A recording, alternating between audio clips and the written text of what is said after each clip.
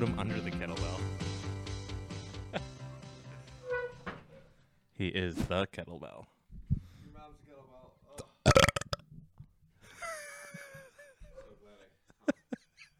So glad I tuned in for that.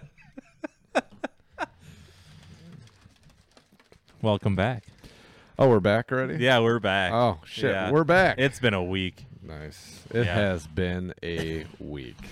It's been something. Oh, my God.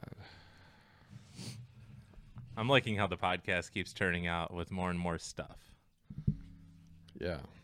Soon it's going to be better when we have our other things.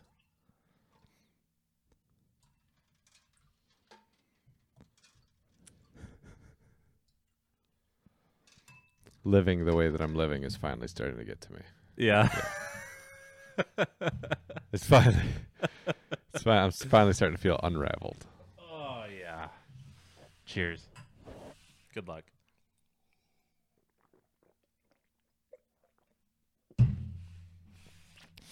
Try it, Soren. Anyways.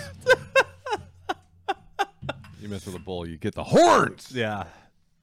Professional alcoholic over here for Retired. a number of years. Hall of Fame. Yeah.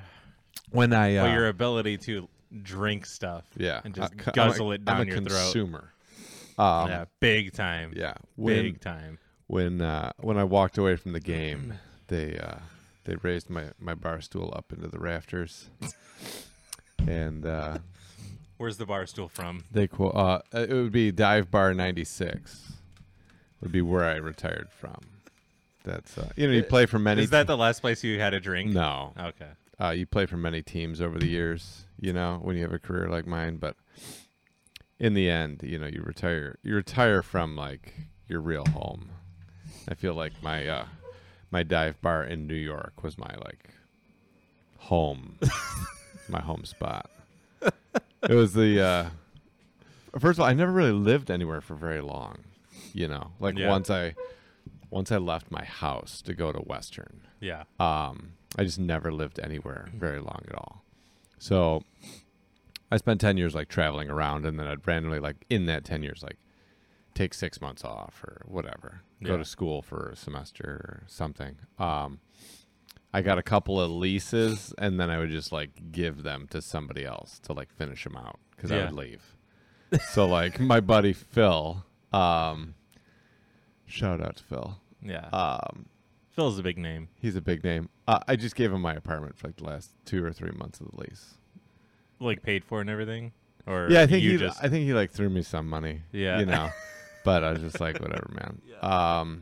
And then I'd done that a couple of times.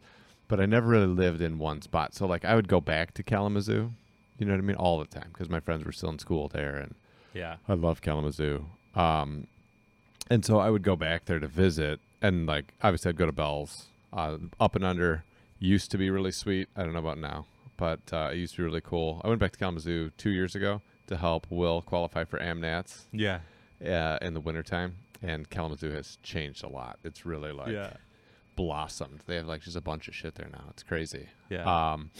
But there were like bars and stuff that I would go to, but I was never there like consistently enough. Like when I lived there at one point, like I dated like the hot bartender in town. Yeah. That like because I was at the bar enough. But basically like the dive bar by Columbia when I lived in New York was like my longest stretch home bar, and it was for professionals. Like it was the same people at the bar almost every day. Yeah. Like how many regulars were there, do you think? 20. Okay. And the whole bar, right, except for like touristy days. Mm-hmm. First of all, you're nowhere near tourism because you're on 96th and Broadway, so you're like up from tourism. Okay. Washington Heights basically starts just north of Columbia. Okay. So Columbia goes up like campus, whatever. The road that goes through campus is 116th Street. Mm-hmm. And so Eisenhower, after he won World War II, came home, had a little break, then became president of the United States. Then after he was president of the United States, he became the president of Columbia University. Okay. As his gift to Columbia University, he closed a block of 116th Street and just made it part of the campus. So it's like super cool. Like Yeah. that's like the actual like campus part because it's in New York City. Yeah. So it's not like there's like it's not like U of M where there's like the quad and you know you got all this shit going on. But just north of Columbia is then like Washington Heights, and it used to be really bad. Like even back before Giuliani, like if you went to Columbia, like you just never left the gates of Columbia. Really? Yeah, because it was like the fucking hood. Yeah. Yeah. No shit. So so it's not a touristy area. Yeah, I didn't know that. Yeah, Yeah, Back in big the time. back in the day, you never left. Like there's Yeah. like wrought iron gates and security and all that stuff, and like Yeah. you would just go to Columbia and spend your 4 years in New York, like Yeah. on campus. Yeah. Yeah. I was New York. I don't know. Columbia is sweet. Columbia's sweet. Mhm. But besides that, so there's not really a lot of like tourists, but you'll get like, you know, St. Patrick's Day and New Year's and stuff like that. There'll be like people coming through, and then randomly you'll get like pockets of people going there. But for the most part, there was like 20 out of the 30 people that were there all the time there every day. Yeah. And there was like a handful of people that were there every day. And there was like one window in the front, and it was just kind of a longer, you know, like a New York style bar. It's just like a longer, narrow bar. And then there were like reoccurring guest star roles where we probably had like another 20 to 30 people that like would stop in from time to time. Yeah. And then all the people that worked there and the people that they were dating. And that was it. That's like the whole thing, and everybody kind of knew people's drama and shit. You know what I mean? Like Yuka would come up there and be like all pissed off at me or whatever, and everybody like knew what was going on, and it was funny. I ended up getting in a fight with one of the bartender's boyfriends because he was just kind of a douche, and someone asked me to apartment sit. Yeah. Which is like a bad idea anyways. Yeah. So I apartment sat, and then I just had, at least at the time. I just had like the people from the bar over the apartment. And we all got trashed. And then dude's name was Caleb, decided he wanted to like wrestle around because he outweighed me by like 50 pounds. Yeah. And I was like, yeah, dude, let's go, bro. Yeah. And I got him in like a chokehold, and then I let him out of the chokehold, like because I had him, like I had it secured up. Yeah. And like I let him out of it, and then after that he got like salty. I'm gonna show you whatever, and then was just like waiting on me, like just like throwing his weight on me, and I was kind of like pinned on the ground or whatever. So I bit his thumb like real hard. Really? Yeah, and then he got super pissed and took a swing at me. And then, like, I got up and we kind of got split up. And I was like, all right, dude, you got to go. Yeah. And then it was a little awkward at the bar. But everyone was real happy that I did it because, like, everybody fucking couldn't stand the guy. Yeah. And everybody loved the bar. Way to bite his thumb. Yeah. Nice. I owed her my life because she would always give me the $13 bar tab. Really? Yeah. Like, drinking in New York's super expensive. Yeah. But, yeah, like, no matter what, my bar tab was always, like, $13. Really? Yeah. What the fuck? Which was key. Yeah. Yeah. Like, that was the thing about the bar. Why $13? I don't know. It was awesome.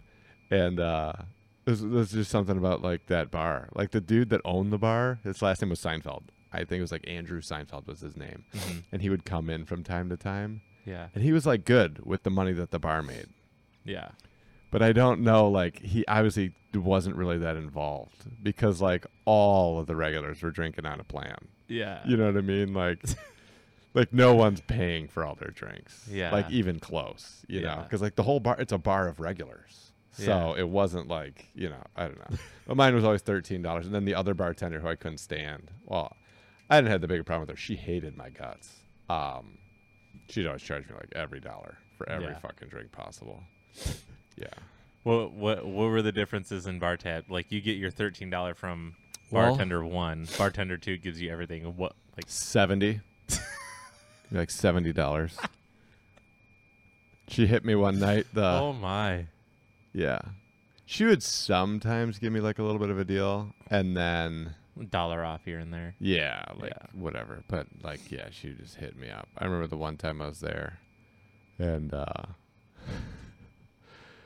she banned me from the bar. Really? Yeah, and like all of the regulars and the other bartenders and everybody had to petition the owner There was a list of people banned from the bar. That was Yeah. like 4 people. Like, You were one of and them? it was like a heavy drinking bar. Like Yeah. people did fucked up shit, and like you Yeah. just never got banned. And then I got banned, and then everybody like came together to like support it. So then I was banned. I just couldn't go. I wasn't banned. I just couldn't go on Sundays or whatever day it was that Yeah. she bartended. Like I just had to not. You were go just banned from her. from her shifts. Yeah. Yeah. I got set up, big time. How'd you get set up? What happened? I was up there with a friend of mine. We were playing darts. So it was a dart bar, Yeah. and we would bet like heavily on darts. Yeah. Is yours sticky too? No, I just made Oh. yours sticky. Oh, thanks. So it was a dart bar, so we would bet on darts. Mm-hmm. Bob the stockbroker, big coke problem, Okay. sweaty guy, Yeah. really good at darts. Nice. And then there was like 8 dudes, and then people that would come in would be like, which I always thought was really weird because it's like, I don't know. I guess when people come in, they don't know that we're all regulars. Yeah. But like people come in and they're like, oh, well, when they'll start playing darts, then we'll go over and like start playing darts, and then you just kind of hustle them. Yeah. And you're like, hey, you guys want to play for some money? And then just Yeah. just go crazy. Play for bar tabs and stuff, and then they're paying every dollar for every drink. Yeah. You know what I mean? Oh my God. Whatever. But I was playing darts with a friend of mine, and this girl who was like very good looking came over, and she's like, I'd never seen her before, but she came over and she was like, hey, you're really good at darts. I've never really played before. And I was like, oh. I was there with a friend of mine. My friend was a girl, which I thought was Yeah. really like aggressive that this girl had come over. And I was like, yeah, it's not that hard. You just gotta, whatever. And I just like was like saying something about playing darts. And she was like, oh. She's like, oh, I'd really like to learn. Yeah. She just gave me this look, and I was like, well, I could show you sometime if you want. I was like, Yeah. well, do you want to play? And she's like, yeah, let me go grab my drink. And then she like walked over to grab her drink, and I told my friend, I was like, you should probably go home. Really? Yeah. Oh Like it my was God. super obvious that this was about to get like really like Yeah. it was bizarre. Yeah. And I was like, yeah, you should probably go home. She's like, yeah, I'm kind of tired anyway. So I was like, okay, that's probably a good idea. So she leaves. Other girl comes over, and like I'm The playing. friend you were with was Just like, a friend. Okay. Just a friend. Totally cool with it. Yeah, really good friends with a girl that I had like just started dating, Okay. but we weren't a couple. Yeah. She lived out of town, so we both had like, it was very clear, like, if you want to do something, you can do something. If I want to do something, I can do something. But this is her best friend, so that's why I was Yeah. like, Yeah. you should go home. Yeah. Like, all right, I got this. I got this. I know where this is going. you Yeah. know? So anyways, so I'm like, I like teach her how to throw like a couple darts, and she's like, well, show me how to hold it and whatever. And it was like, whatever. It's like a TV show or something, like just really super cheesy. Yeah. And then every time she like hit the board, she'd like give me a hug and whatever. And I was like, okay. So anyways, we played a couple games. Bartender's mean mugging me real bad. And I was like, Really? yeah. And she's like, she goes, oh, do you come here a lot? And I was like, yeah, I do actually. I live like a block away. Yeah. And this is the bar that I drink at. And she's like, oh. She's like, yeah, my friend's the bartender. And I was like, oh, your friend? And she's like, yeah. And I was like, how long have you guys been friends? And she's like, oh, we've been friends for like 6 years, blah, blah, this and that. And I said, oh, she does not like me. And she goes, oh, I don't think that that's the case. And I said, oh, no. Like very clearly, she does not like me. Like Yeah. I get the very clear feeling that like, I don't know if I remind her of somebody. I don't know like what it is. And she's like, oh, I don't think so. And I said, no. It is what it is. I said, it's fine. Like everybody doesn't, I don't have to have everybody like me. Play some more darts. Can't smoke in the bar. I was like, I'm going to go outside and smoke. She goes, okay. So we go outside to smoke, and like I'm standing there smoking a cigarette. She comes out I go outside, light up. She went to grab her cigarettes from the bar. She comes out as I'm standing there already smoking. She comes out to light her cigarette, lights her cigarette, and then just turns and like plants this like big kiss on me. Yeah. So I was like, okay, all right. Nice. So we're on Broadway because it's Yeah. 96 and Broadway. So we're on Broadway. So I was like, let's just see where this is gonna go. So I just like went for it. Yeah. So we started like making out really hard on the street, and then like I moved us down a little bit, like 20 feet. So we were on like the backside of this ATM because there's ATMs on the street in New York. Yeah. So it's like one that would be in a convenience store, but it's on the street, so it's got like a little metal thing around it. Yeah. Whatever. So there's like 6 other people outside smoking. So we just moved to the other side of the ATM, like it's some kind of shelter. Yeah. The grate like the thing that roll down in front of the store to protect the store that you lock is down next to it. So we're like up against that, like making out, and you can hear like the grate, like bam, bam, and so we start making out and this and that, and like I don't know, I start like removing her clothing, like on Broadway.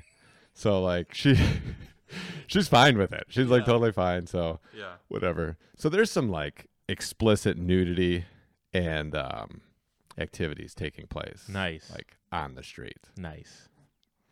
All of a sudden, the bartender comes outside from behind the bar. Yeah. Comes outside and says, "What the fuck are you guys doing? Oh no, what the fuck are you doing? Yeah. You can't do this out in front of the bar. You gotta go.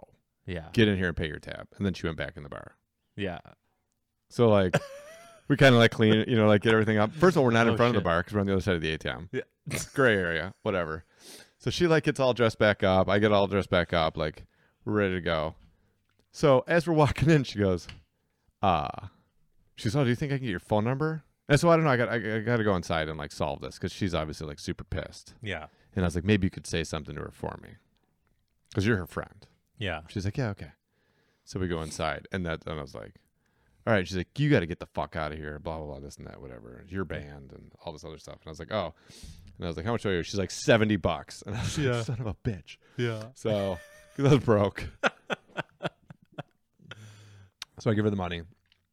I go to leave. Her friend is just sitting on the stool at the bar, just sitting there. Didn't say shit. Not like, "Hey, it was my fault. Hey, I instigated this. Hey," nothing. Didn't say anything. Just sat on the stool. I walked by her. I was like, "Thanks." Yeah. And I walk by and I walk outside, and she comes outside and she tries to get my phone number. She's like, "Hey, so do you think I can get your phone number?" And I was like, "No. Yeah. No, you can't get my phone number." I was like, "Dude, that's your friend. Yeah.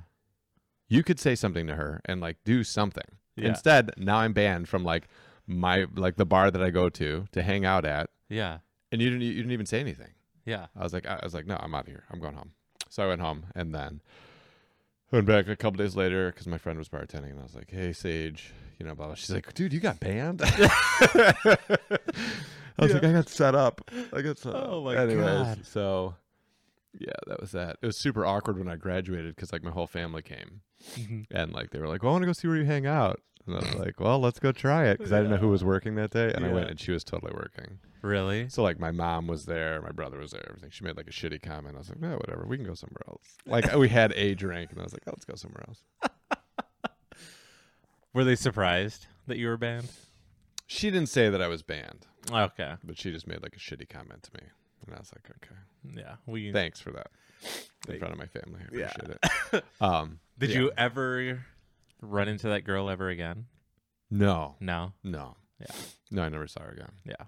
Yeah. Sad. It was late. It was late in the game because, it was summertime, and then, I want to say that was like June, and I left New York like the end of November. Okay. So I didn't see her that much after. I didn't see her after that, and then just the amount of time I spent at that bar was kind of limited. Not limited a lot, limited a little bit because I couldn't go up. And she probably just went up to that bar. Like I'd never seen her there before, and I'd been going there for like a few years. At least I'd never like noticed her before. And I think that she just went up to visit her friend. So the nights that she may have swung by there, I wasn't up there anyways. Yeah. Because of the banning. So that was that. That was that. But anyways, that's where they retired my stool. They rose it up into the rafters and shut it down. The last place I ever had a beer last place I ever had a drink was Dick O'Dow's in Birmingham. Okay. Yeah. And then I walked from Dick O'Dow's to my car, and I just got followed by a cop like the minute I got in my car.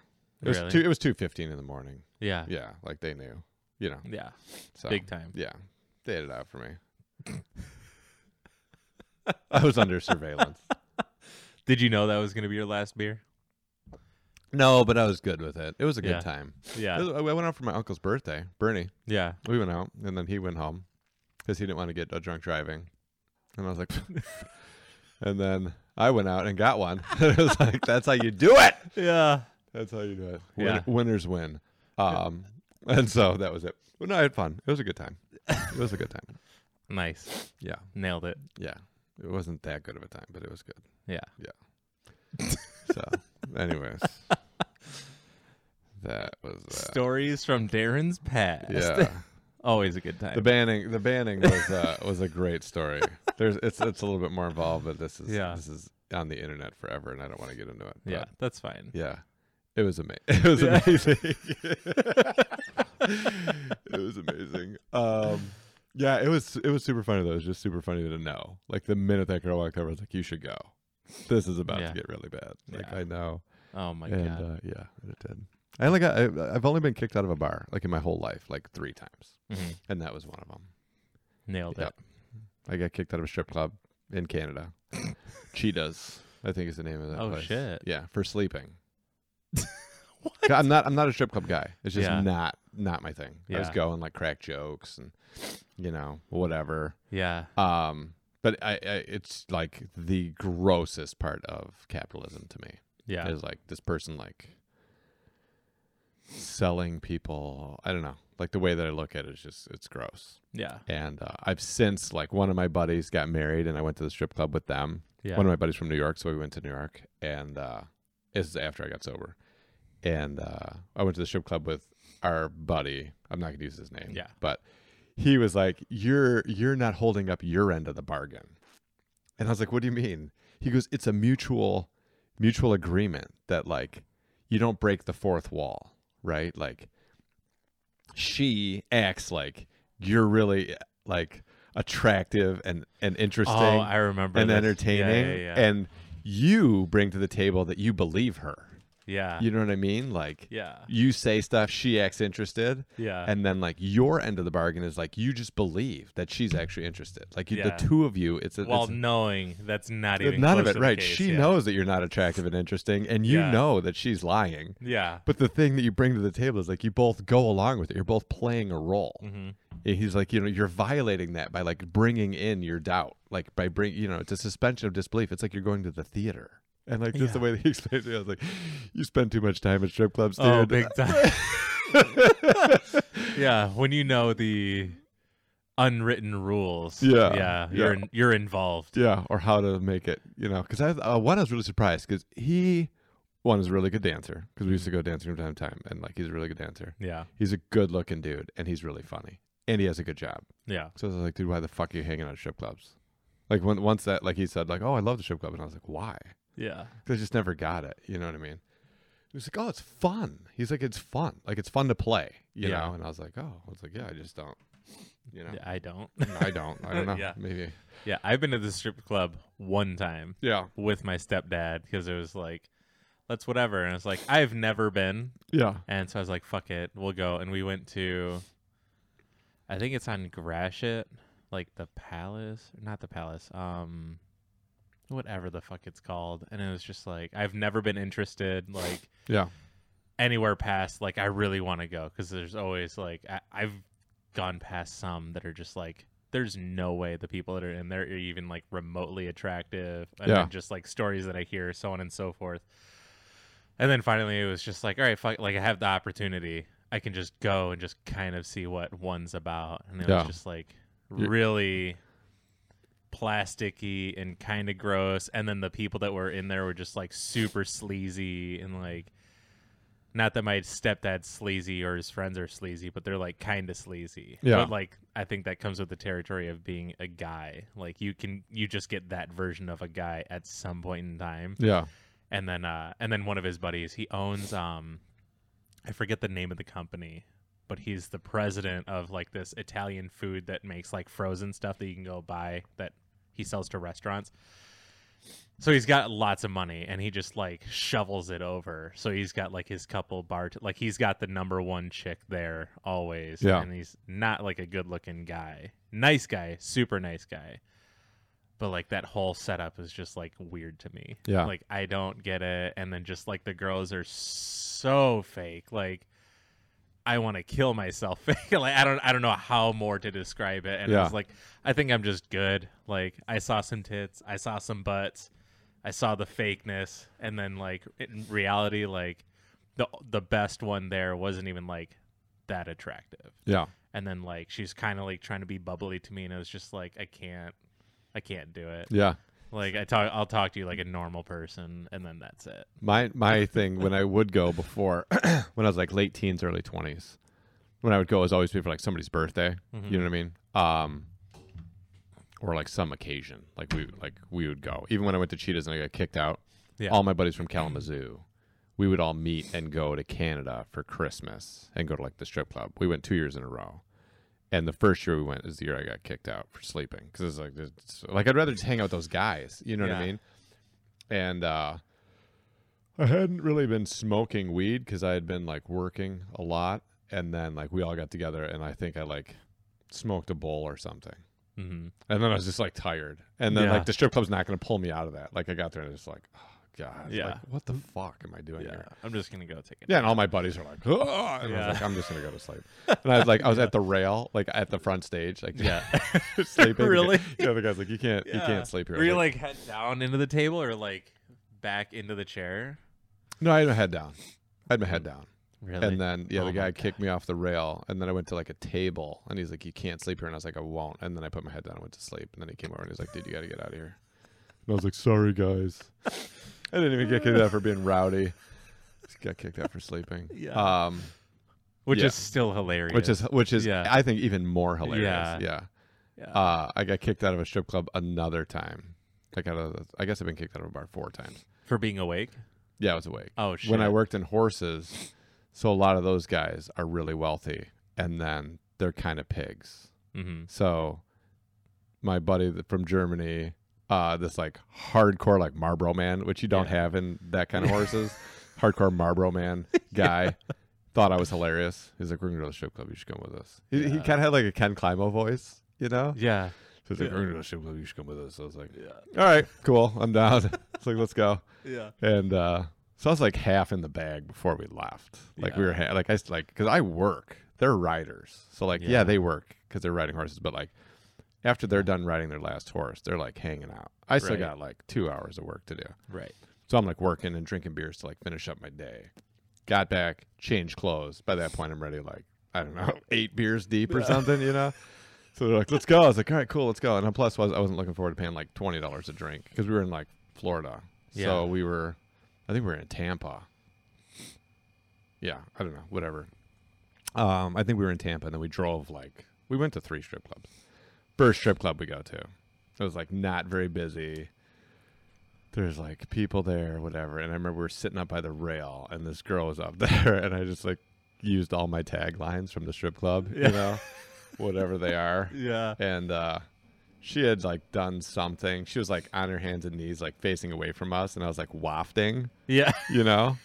And I was like, smells great. All right. I was like, oh, it's great. And I like gave her a big thumbs up, and she turned around and shot me like a dirty look. Yeah. And then like the next thing or whatever, she like was laying on her back and like had her feet like way up in the air. Yeah.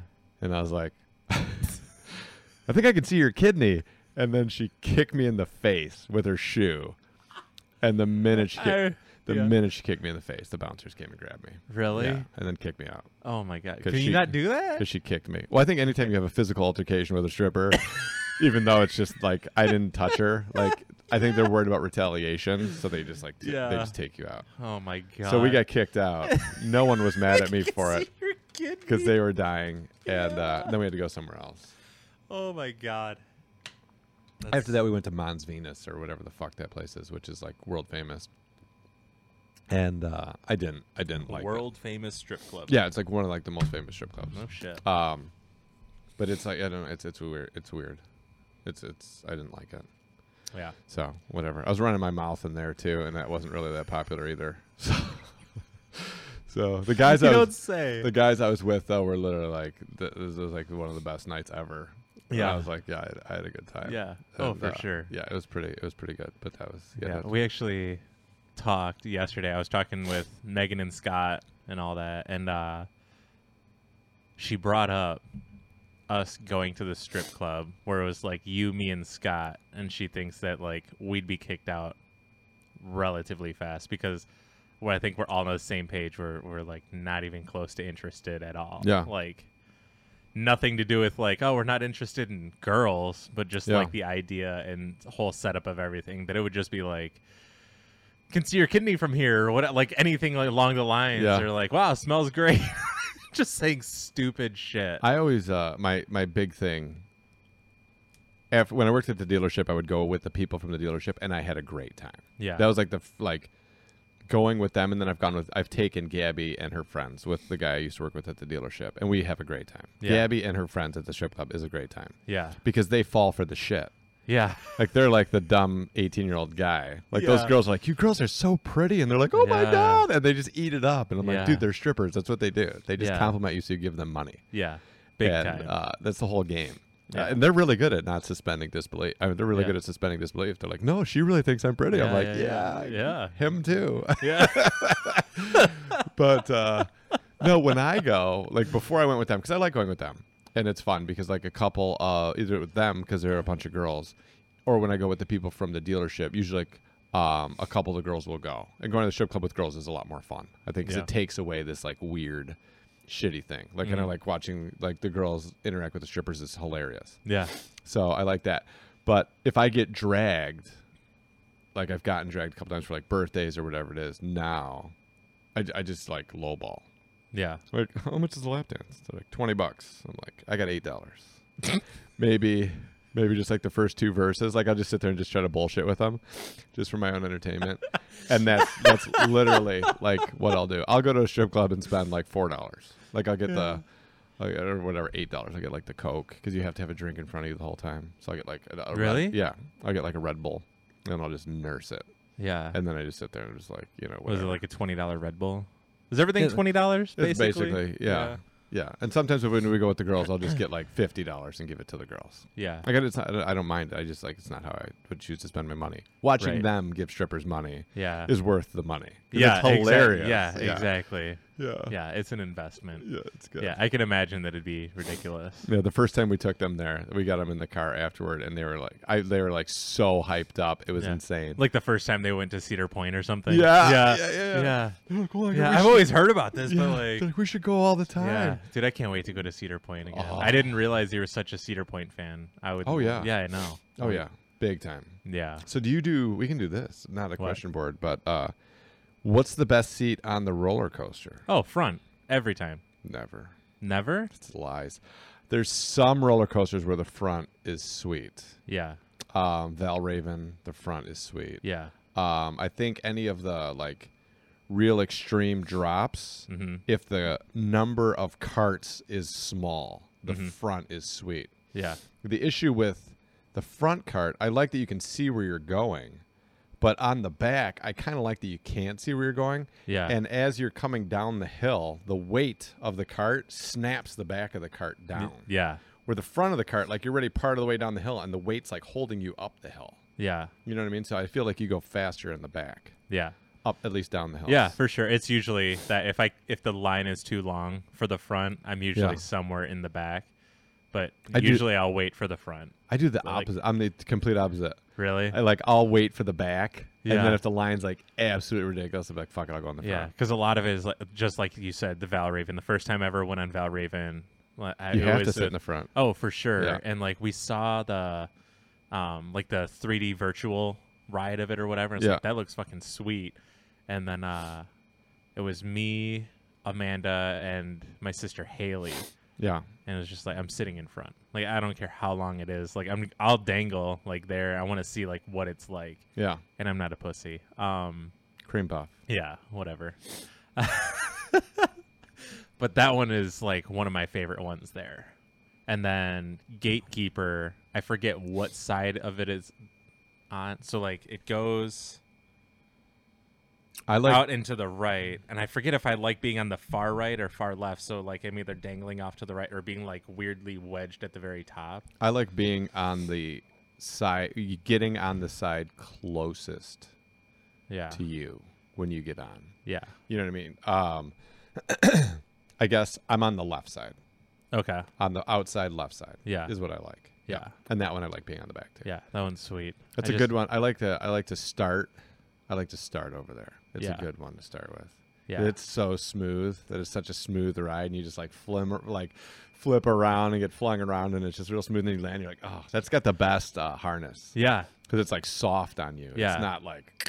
Yeah. Yeah, it's great. It's not like getting into the power tower or something. The worst one was when they had the standing one. I don't know if I ever went on that one. Oh. I don't remember what it's even called. It wasn't the Mantis. What the fuck was it? You sure it wasn't the Mantis? I'm positive. Okay. Now I think your feet hang on that one. I'm not sure what it is. Mantis or Raptor? Nope.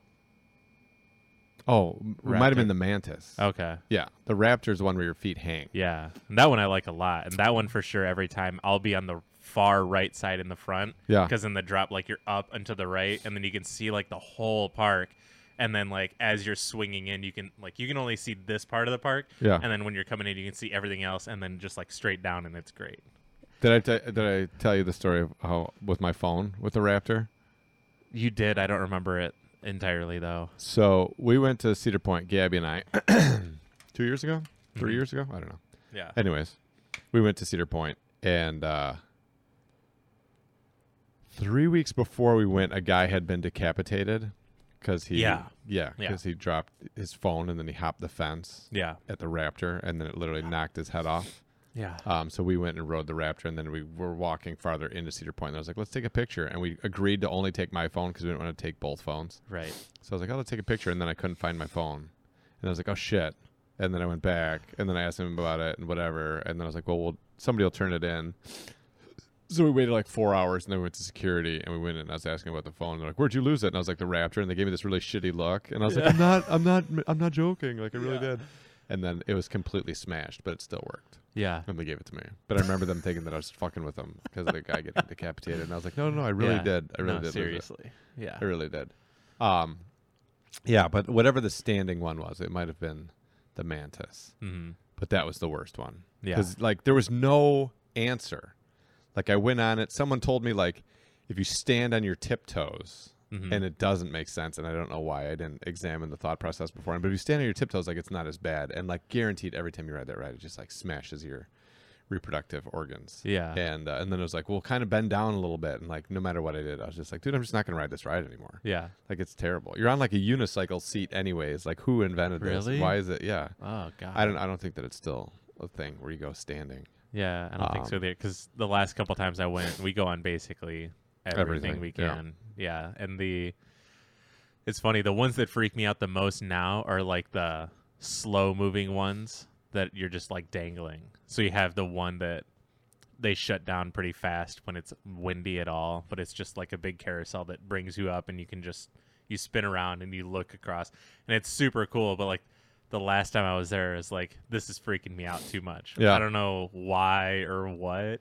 Because like everything else, like I'll go on dragster, and like I would love to get stuck at the top and just fall backwards and then shoot us up again or whatever. And it sucks that the dragster is always like down. Yeah, always down. it's the touchiest one for sure. Yeah. Oh yeah. I was there. We were in line. We were about to go, and then like this big guy farted, and they're like, "We're shutting it down. We're gonna take a break." The best is, so we were locked in, like my nightmare. We were locked in the car. And it got shut down. Really? And like the guys came in like the little blue things. Yeah. And they didn't let us out of the car. Really? Yeah. So, like send the empty car. Yeah. Yeah, they didn't do that. We were in it. Yeah. They fixed it. And they're like, all right, you ready to go? And I was like, oh, shit, bro. Are you serious? That was the most exciting one. Yeah. Yeah. No, the one that gets me is that big swing, Skyhawk. Yeah, that one too. Yeah. Yep. Dude. Yep. That gets you, man. When you're up at the top, dude, and then you I swing don't know back. why. Because like there was the last year that I went there, like I try to like get myself on there because for whatever reason I have the thought processes of like these practically never fail and yada yada yada. But then like what if it's like I'm the 1% or like something, whatever the fuck. I wasn't able to like break through that barrier, as to where before it's like I'll just take my chances, because realistically something happening, like all the checks and balances that are in place, you're going to be totally fine. And the only time that something fucked up happens is when I lost my phone and I got to jump the fence, which is totally just fucking stupid on that guy's part. Like but it was an 11. Yeah. I'm just grabbing a piece of paper towel. Okay. I'll sit right here. I'll wait. That's going to be the thumbnail. Darren's belly button. Whatever. There's napkins right there. Nice. Cool. Yeah, from the Taco Bell we had last time. Yep. Oh. Yeah, people don't really get hurt. Like you get pinched and stuff from time to time. But Yeah, it's never any, like every time I go on there, it's always just fine. But like, so the year before, I'd be like hands up, feet out, like as sprawled out as I possibly can, just to like make it the most exciting for me and like fuck with my sisters and everything, because they're like, they'll go on, but they're like vice grip to it. yeah. The one I have the hardest time putting my hands up for is the Maverick. Really? Yeah.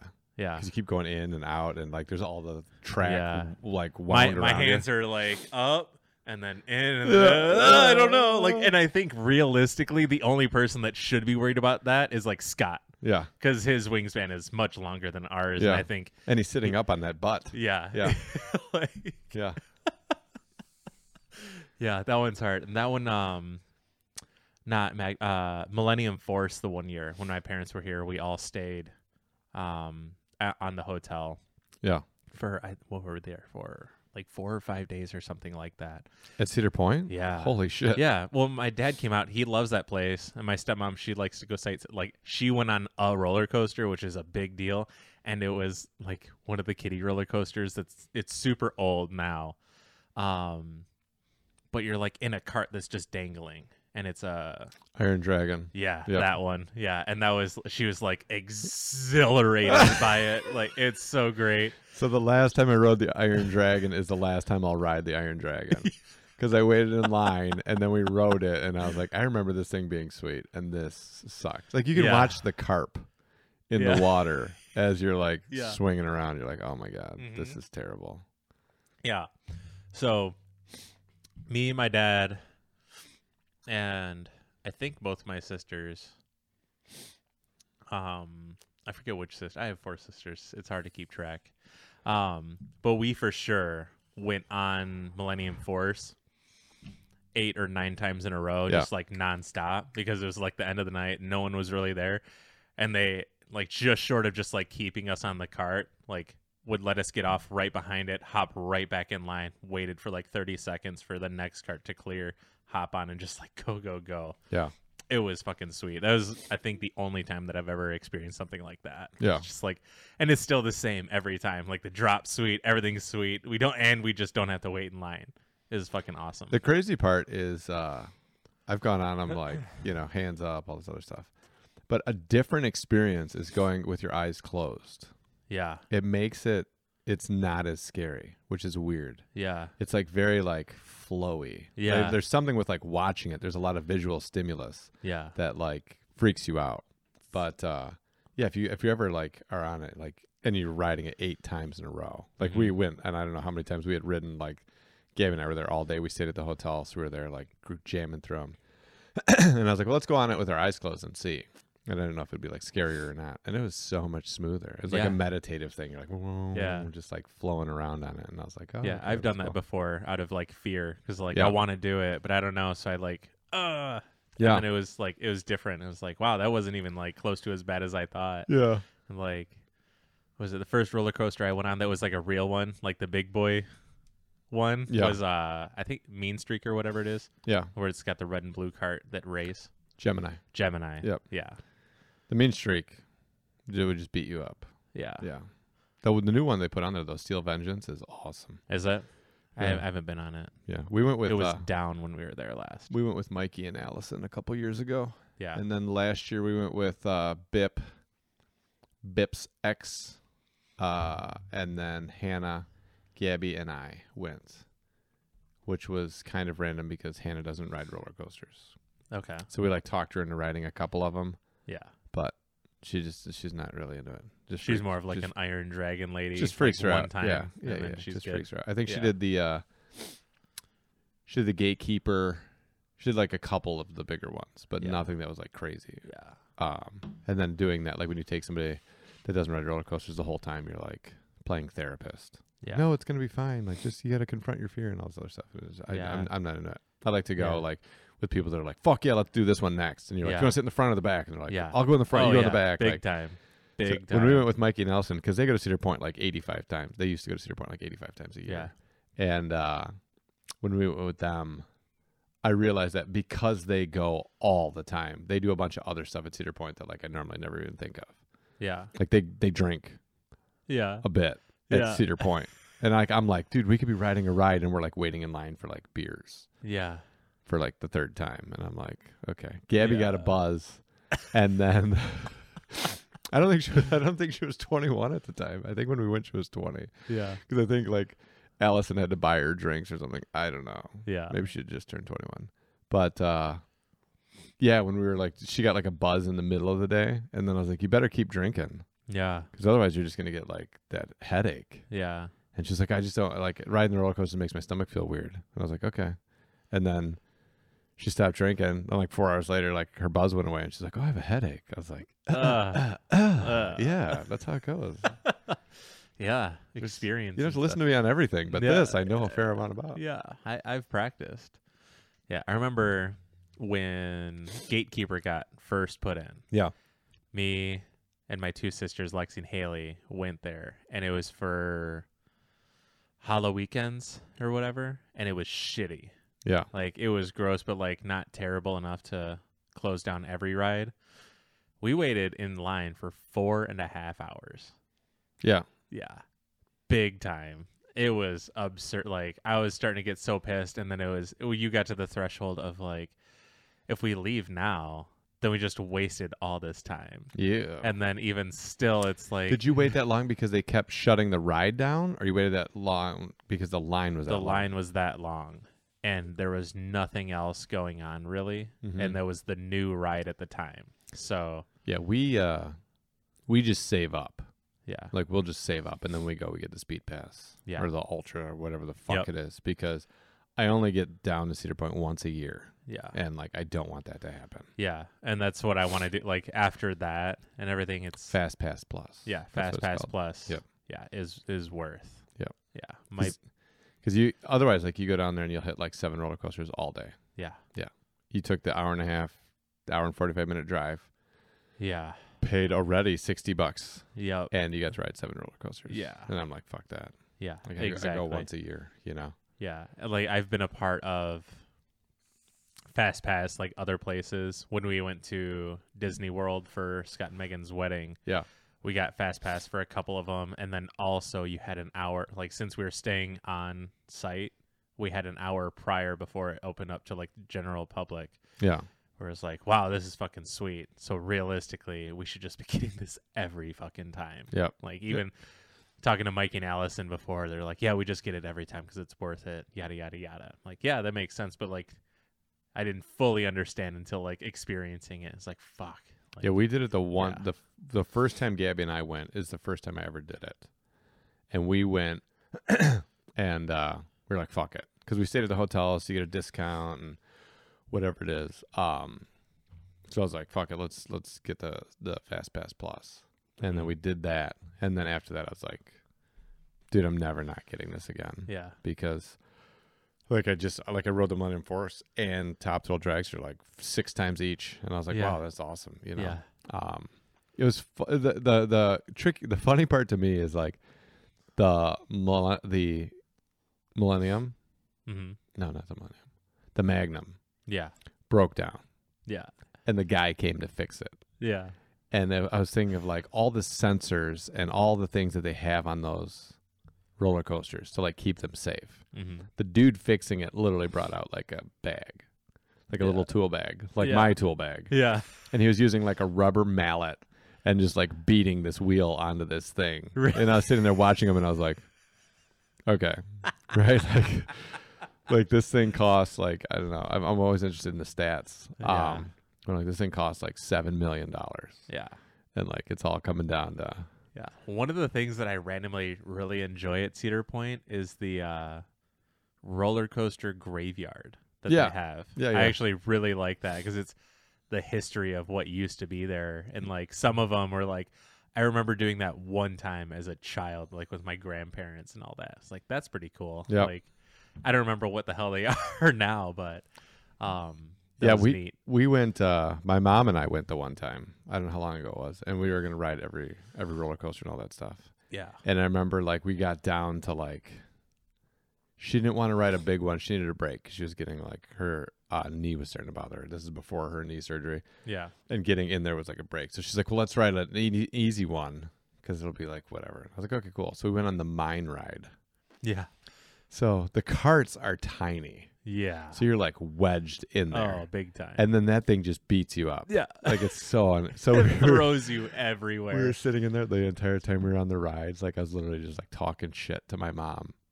And the people in front of us were fucking dying. I was like, yeah, let's ride the mine ride because my knee hurts. This is helping. I'm like, this is so fucking uncomfortable. And I was just like bitching. Like we're going up and down hills and I was just staring at her. I was like, do you feel good about yourself? Yeah. Like, is this what you wanted? Oh, my God. God. And yeah, it was fucking great. Mm-hmm. But yeah, and they used to have like Splash City and they had like a bunch of that stuff. And like, I'd never do that anymore. Like we went twice when I used to go with my uncle all the time.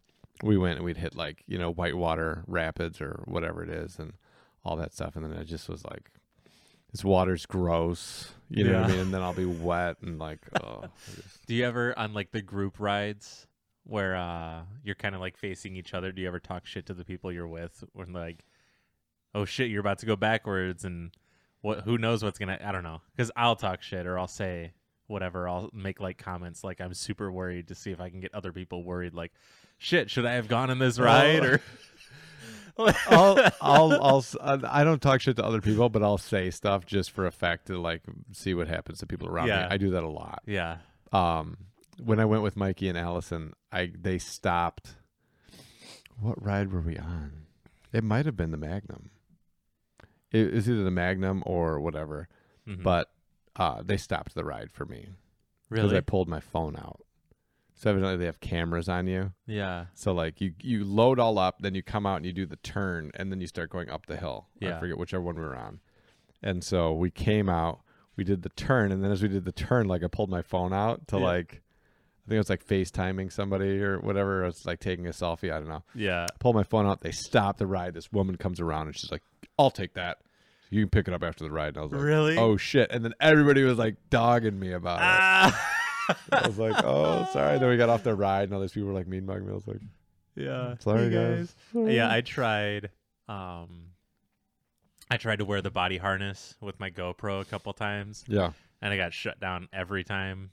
And then I never was able, like, or I never went through with it, but I was like, I'm going to like sneak this in and whatever. And like, I don't know, wear a jacket and something and have like a black shirt because it's all black. Yeah. And then like when it's time, I can like unzip and like show, because I always thought it'd be really cool. Like seeing it, other people do it, that's cool. But like, I want to make my own. Yeah. Like, it'd be sweet. And just like, I never got around to it. And it was always like, I was really weird about it because like, I didn't want to wear like the harness and be all like dorky or whatever. And in real, like, I was finally like, just fucking do it and see. Like, what's the worst that's gonna happen? They're just gonna be like, no, like, that's not that scary. Yeah. And in the end, they were just like, no. Yeah. And then I was like, exactly. oh shit. Sad. Sad. Very sad. The one thing that I did a couple years ago that I now do when I go is the slingshot. Yeah. The slingshot is the scariest thing there for me. Yeah. And we went 2 times ago and rode the slingshot, and like I fell all the way down head first. Like Really? we dropped and came down however we came down, right? Yeah. Hit the thing, slung back up, and then the next one we like kind of spun at the top, and then the whole way down we came down head first. Really? And it was like the scariest thing I've ever experienced Yeah. at Cedar Point. I was like, oh, like Yeah. you literally hit that moment of like something bad's gonna happen. Not Yeah. just like, wow, this is really exciting. I was like, Yeah. oh my god, something's gonna end. Yeah. And then I was like, yeah, that's cool. That's worth Yeah, it. I like that one a lot. The last time I did that, they had it at like my dad works for Sony. They had the company picnic thing and whatever, and so they got like this theme park set up, and they had that there. My dad's like, if you want to do it, I'll pay for it. Like, all right, I'm down. And I got one of my sisters to do it, Lexi or Haley, I forget which one. Yeah. And it was a lot of fun. And then I think we did it twice, maybe 3 times or something. And then every time I go to Cedar Point, I'm always so pissed because it's like not only did we pay, like we have all this other amusement stuff, but like I have to pay to do this one, and it's not like it's like $25 or whatever the fuck it is for so it's $50 for us to ride it. Like, but I think we went the first time that we rode it, we went on some weekday, and it's half off. Okay, it's buy one get one. Gotcha. So I think it's like Thursday or Tuesday. Yeah, it starts with a T. And we went, and they were like, yeah, it's because it's like 2 for Tuesday or 2 for Thursday or whatever it is. Yeah. So they're like, if you you like buy one get one. Yeah, because we just went to get in line. Yeah, and then we got up and the guy's like, ticket, and I was like, fast pass, and he was like, he was like, no. We did basically the same thing. I had no idea. Yeah, me either. And like, me and Amanda waited, and I was just like, I was just like excited to go, and he's like, ticket, and I was like, what? He's like, yeah, it's like $25 a person. And I just turned to her and I said, fuck that. And we just left. Yeah. Yeah. Yeah. The first time we went to go get on it, it was like, oh, well, it's the buy one, get one free. And I was like, well, $12.50 a piece. I was like, oh, fuck it. We're here. Like, yeah. Let's do it. And then after I did it, I was like, oh, I would totally do this again. Yeah. Yeah. It's the scariest thing there for sure. Yeah. It's great. So, it's a good time. Yes. A disc golf. Yeah. I don't know. At some point.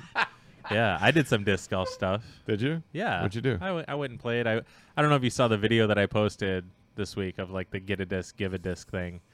I saw it posted. I just didn't watch it. Okay, so it's this guy Trash Panda, and then a company he collabed with called Tree Smackers. Trash Panda I stumbled on when I was building the Discord, and I had like the one channel, or I have the one channel where all the disc golf that I could find on YouTube. When a new video is posted from there, it gets posted to this channel. So for me and whoever else is there, it's easy to kind of follow the new stuff that's kind of popping up. And when I just looked at disc golf YouTube channels, he was in there, and whatever I saw kind of like interested me, and I was like, fuck it, I'll see what it's about. Because there's a lot of channels on there I don't really know, because they're like low subs, or like I just haven't come across them before or whatever. And so the guy's name's Jesse. I forget where he's from. And he makes his own like recycled plastic discs and stuff. Like he's experimenting himself and like was able to get it all together. Anyways, so for Christmas he wanted to do basically a Secret Santa. And it was like a pay it forward type thing. So like if you wanted to be a part of it, you fill out this form, you say like kind of what you're looking for, and then a little bit of whatever information, then you're going to get information of like who to send a disc to. So like however they shuffle it up, they gave me this guy Caden. Well, don't say it. What if he's watching? That's fine. I already told them in my video what his name was. Oh fuck. Yeah. Okay. So if that'd be sweet if Caden's watching. Caden, that'd be funny. Hey. Like however many years from now, he's like, oh shit, I remember. Yeah. So I got it the one day, the email, like who I'm sending it to and whatever. And I was like, shit, like I could make like, I think a cool little video out of this. So I did that. I sent him a stack of discs because it was like, well, one, I have like a bunch of whatever that's just kind of like sitting here too. Like I'll just give like extra because like if all else, like he'll take what he wants and then maybe he gives the extra to like friends or family or just like keeps them to himself. And then I'm still waiting on mine. And when I was like, what do I want for my disc? I was like, I want your favorite disc, not like specifically, but like your favorite mold. Yeah. Like I want the Mercy of that, like of your world. Yeah. Right. Of your world. Right. Yeah. So I'm like sending you a wasp. Yeah, exactly. So I'm curious to see if that's what's like, if I'm going to actually get that, or I'm just going to get like some random disc. Yeah. What if you get like a Daedalus? It'd be fucking hilarious. Oh, dude, it'd be sick.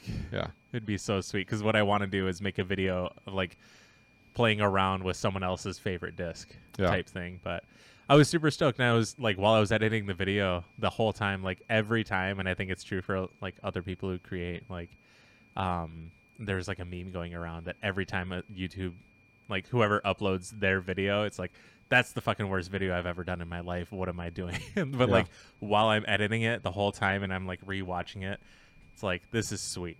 Like I'm like really enjoying it. Yeah. And like I attacked it in like a different process. And of like how it normally would edit a video, and it just like became a little more clear to me. And I was just like, in the beginning, I was like, this is kind of dog shit. What am I doing? And then in the end, I was super happy with it. Yeah. And then I tagged Jesse in it, and then like he emailed me back. He's like, dude, that's fucking like the video's awesome. This, that, blah blah blah blah blah.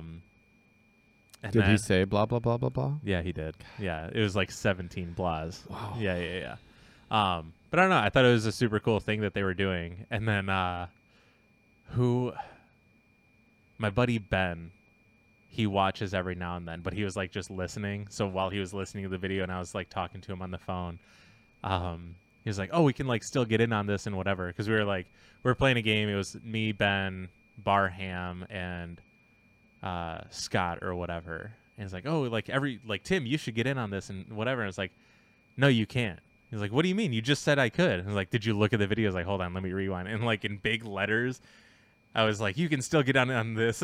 Just like, "No, you can't," because it's like it was closed by the time I was editing it. It was already like done and over with. And I just thought it was super funny, but I don't know.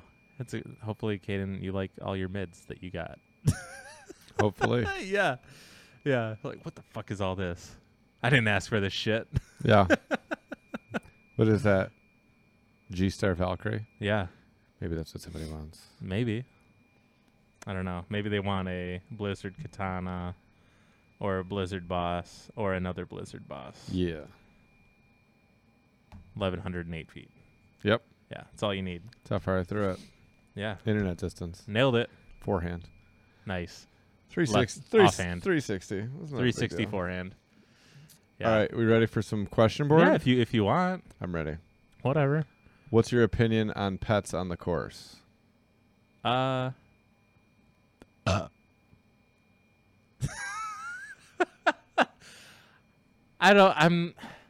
love pets. I love your pets. I love my pets. But overall on the course, they're kind of fucking annoying.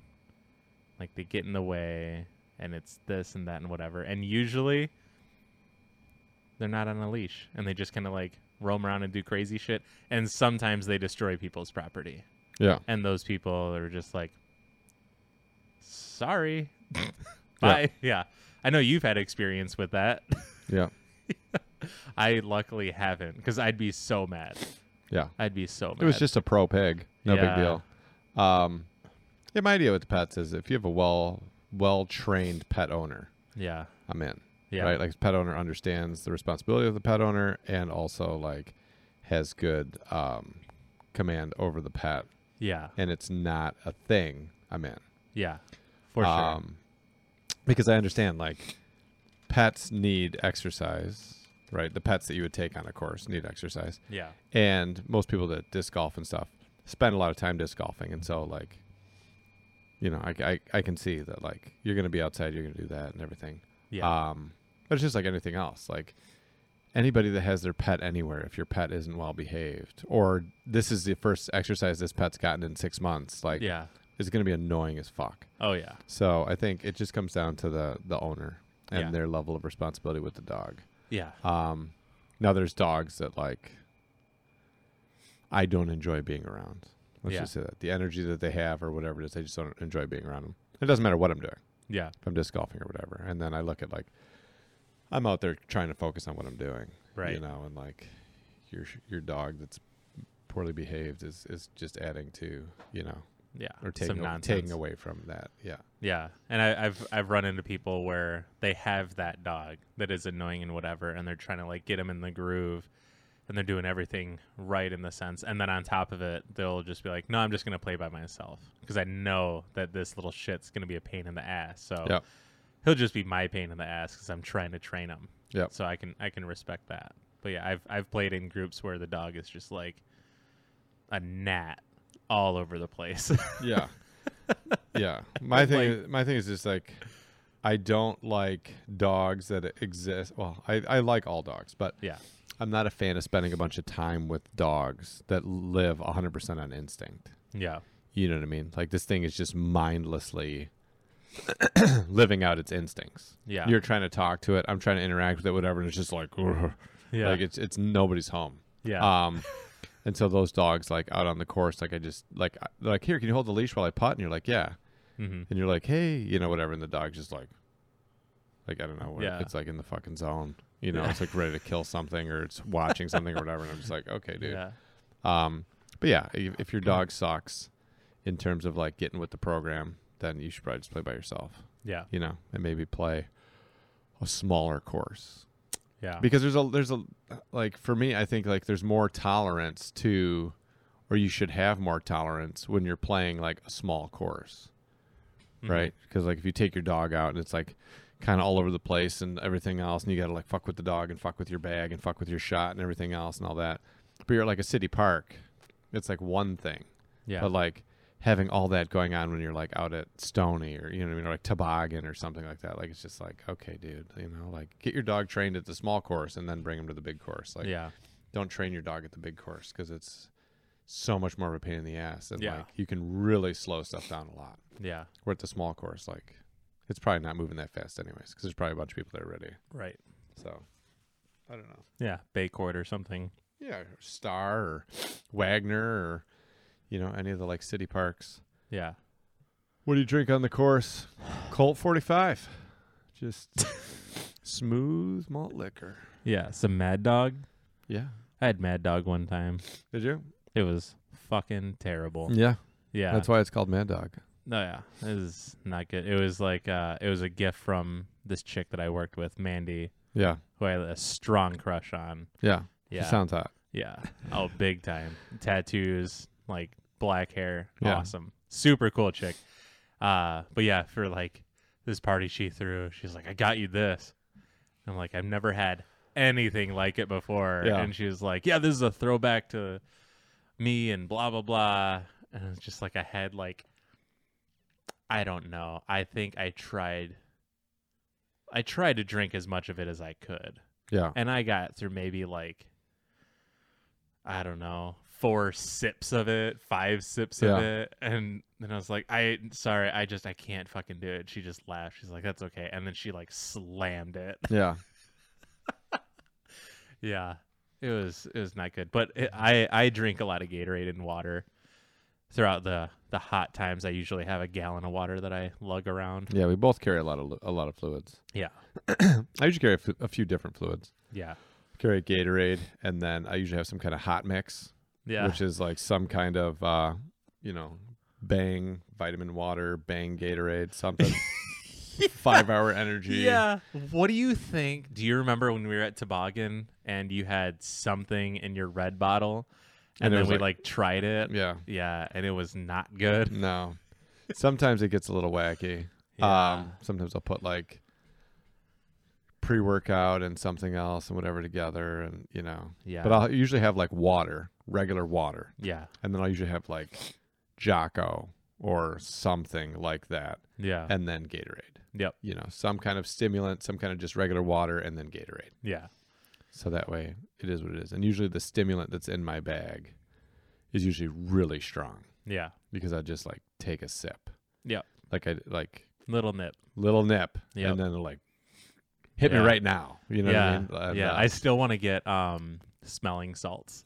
like power lifters. Yeah. Exactly. Yeah. Yeah, I Like don't I know. want to get what is it? Jujimufu and Tom have their own brand of it or whatever, and they have like a little like capsule bottle that you can just like pop off and just yeah. I want to get that. Dude, that guy, he kills me, man. Yeah. Oh, it's amazing.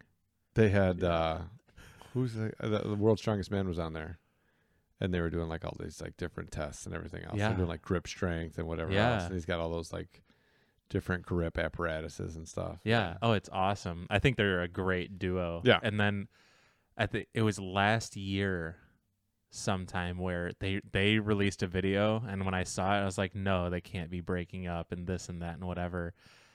They played me exactly how they meant to play me, and many others, I'm sure. And then at the end of it was like, we're going to be Jujimufu and Tom, because originally it was just Jujimufu and then sidekick Tom or Right. whatever, and then people were like giving them shit, this, that, whatever, and they were finally like, we're just going to be like one singular person, basically. Yeah. Is what they did. And then I saw It's great. great one of them where they go to this chiropractor, Oh, And- the bald guy who works on them? Yeah. Yeah. That Yeah. dude's sweet. Yeah, and he's like, yeah, you have a lot of problems with your hamstrings or whatever. And Yeah. he was like, yeah, but I do the splits. And he's like, yeah, but the way you're doing it and how you're doing it, like, you're just causing a lot of problems. Yeah, that dude's awesome. Yeah. Yeah. Yeah, he's like fixing them and he's working on them for like 2 hours. Yeah. Just like hammering in at 'em. Oh, yeah. That dude's sweet. I wish he was closer, and Yeah. I'm sure he's gotten a lot of clientele My because of them. My favorite chiropractor, and I don't know how it came up on my thing, is the guy that does the ring dinger. The ring dinger. Ring dinger. Ring dinger. Yeah. The fuck is that? So is this chiropractor. Wait, is he the guy that's got the strap over your head and then just like yanks you off the Yes. table? Yes. Yeah. Ring dinger. Yeah. And then he's got like an ASMR of like just your spine like just exploding outwards. Yeah, it's a lot. So Yeah. watching the ring dinger is great because people know it's coming, and then even when they do it, they're like, oh! Yeah. Oh, I wasn't expecting that. Yeah. Yeah, I feel like you could feel that all the way down to your tailbone. Yeah. Yeah, in some instances. In your soul. Yeah. Yeah. So like that. But yeah, so that's it. Nothing Yeah. crazy. Yeah, you know. How do you throw a water skip shot like Reed? Left-handed? Yeah, and with a disc, preferably wide rimmed. Yeah. Yeah, Einheiser the whole way. Yeah. It's actually not like for me at least, him throwing that like isn't that surprising. Yeah. Because it's a pretty good play and it's actually pretty I don't know what other people's skill sets are and what mine are in relation to it, but for me throwing like a water skip shot is relatively easy. Like if I wanted to on that hole I would. I just choose not to because I'm not comfortable, and for whatever reason he chose, I don't know, maybe he goes too long, and him throwing it just at the far corner just lets the disc pop up and just like land there. Yeah, exactly. So I don't know. I think the risk reward is basically the same. Yeah. Like whether he's going air shot and then goes OB long or is going to come up short. Either way, he's going to go to the drop zone. So that's the risk he took there. And he became like famous for it. Yeah. And there's one of my roommates, like quick story. I didn't realize how skippy discs were until like we were at our community pool, like for the apartment complex. And we'd be in there at like midnight just playing catch. And then for whatever reason, I was like, I wonder if I just like chuck the disc into the water as hard as I could, like straight down, what it would do. It almost killed my roommate because it reacted not even close to how I thought it would. And it was this yellow. I had a yellow Challenger and an orange Challenger in like soft X plastic. And I would tomahawk it into the water and it would kind of like dip down. And then when the water dispersed, it would like rifle off the right side and then just like shoot out and around. Yeah. And it was like the craziest, most fun thing. And we both just cackled because like he laughed because he almost died. I laughed because I almost killed my roommate. Yeah. And we both had no idea like how that even happened. So we just started like chucking into the water, just like trying to hit each other kind of. Yeah. Yeah, it was a good time. So just being tomahawked into the water. I don't know. Try it out a couple times. See what happens. Yeah. When it gets warmer. Yeah. Because with the ice, it'll probably just, Yeah. Let's hear some stuff about what you've learned this year. Also, striving for next year. Striving? That's the word? Yeah. Okay. Did you write that? No. Okay. Also striving for next year. Well, I think we touched on it a little bit the last podcast. And what I learned this year is that I really didn't have legs. Yeah. I really did not have the use of my lower appendages Yeah. in my disc golf career. Yeah. So I'm really excited to play disc golf with legs Yeah. and see how that works. Yeah. And what I'm striving for next year, I have specific like distance goals and stuff. But number one thing, I'm just striving to get 1,000 rated. Yeah. More dominance. Yeah, I just want to be 1,000 rated. I want to play a full season. I hope that it's not going to be some kind of abbreviated season again, because I'm good with one abbreviated season because I switched all my gear and whatever else, and it was fine. Yeah. And also you did it in the time of COVID. Yeah, well, that's So, what I'm saying. yeah, Yeah, because like- it was like, It's all sorts of weird. yeah, I couldn't play many tournaments. I was like, fuck it, I'll just switch everything now. And then hopefully that'll pay dividends next year. Yeah. So what I'd be striving for next year is like really dialing in familiarity and comfort with my discs and being able to use my body and see like how that goes. Hopefully hitting all my kind of checks and balances goals for like its specific physical achievements, distance and this and that and whatever. But as a Yeah. whole, like just getting the 1,000 rated is where I'm striving. Yeah. Yep. Yeah, I think I'm about there as well. Yeah. Yeah, somewhere along those lines. Like going out and playing, like even now in just kind of like shitty conditions. I went out and played Northridge with Dan, and it was like I felt so good throwing all my shots, and my putting is just still kind of like bonkers in the sense of like it still just feels so good, and I'm glad. And like, what was it? And I still have the thing with the jump putts where it's like it's all just right there, but it's always like just over the top of the basket or like just short, but it's never like really way left or way right. Yeah. And so like every time I go and like run a jump putt, I just know that it's going to the basket and it's not going to go like too long and it's not going to be like some sort of shank job. So like I don't know what I did, if it was like a timing thing, because like I've tried getting my legs more into like getting the feel of it, like you were telling me about like the hang clean and press, like when there's weight on it you can feel just you want the bar traveling upward.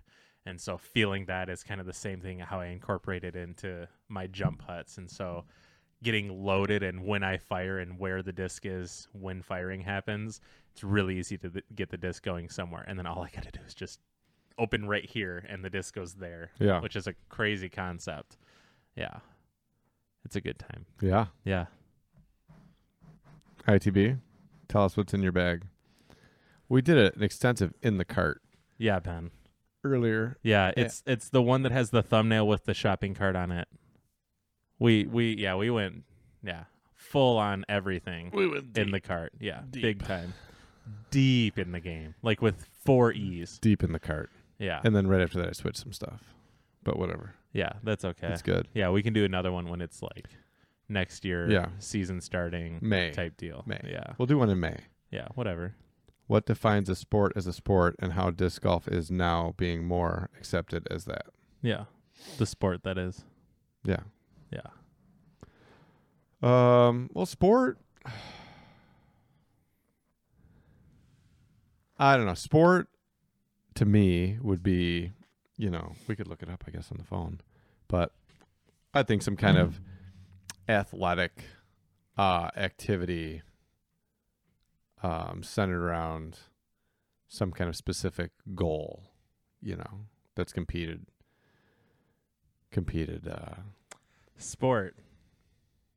Noun.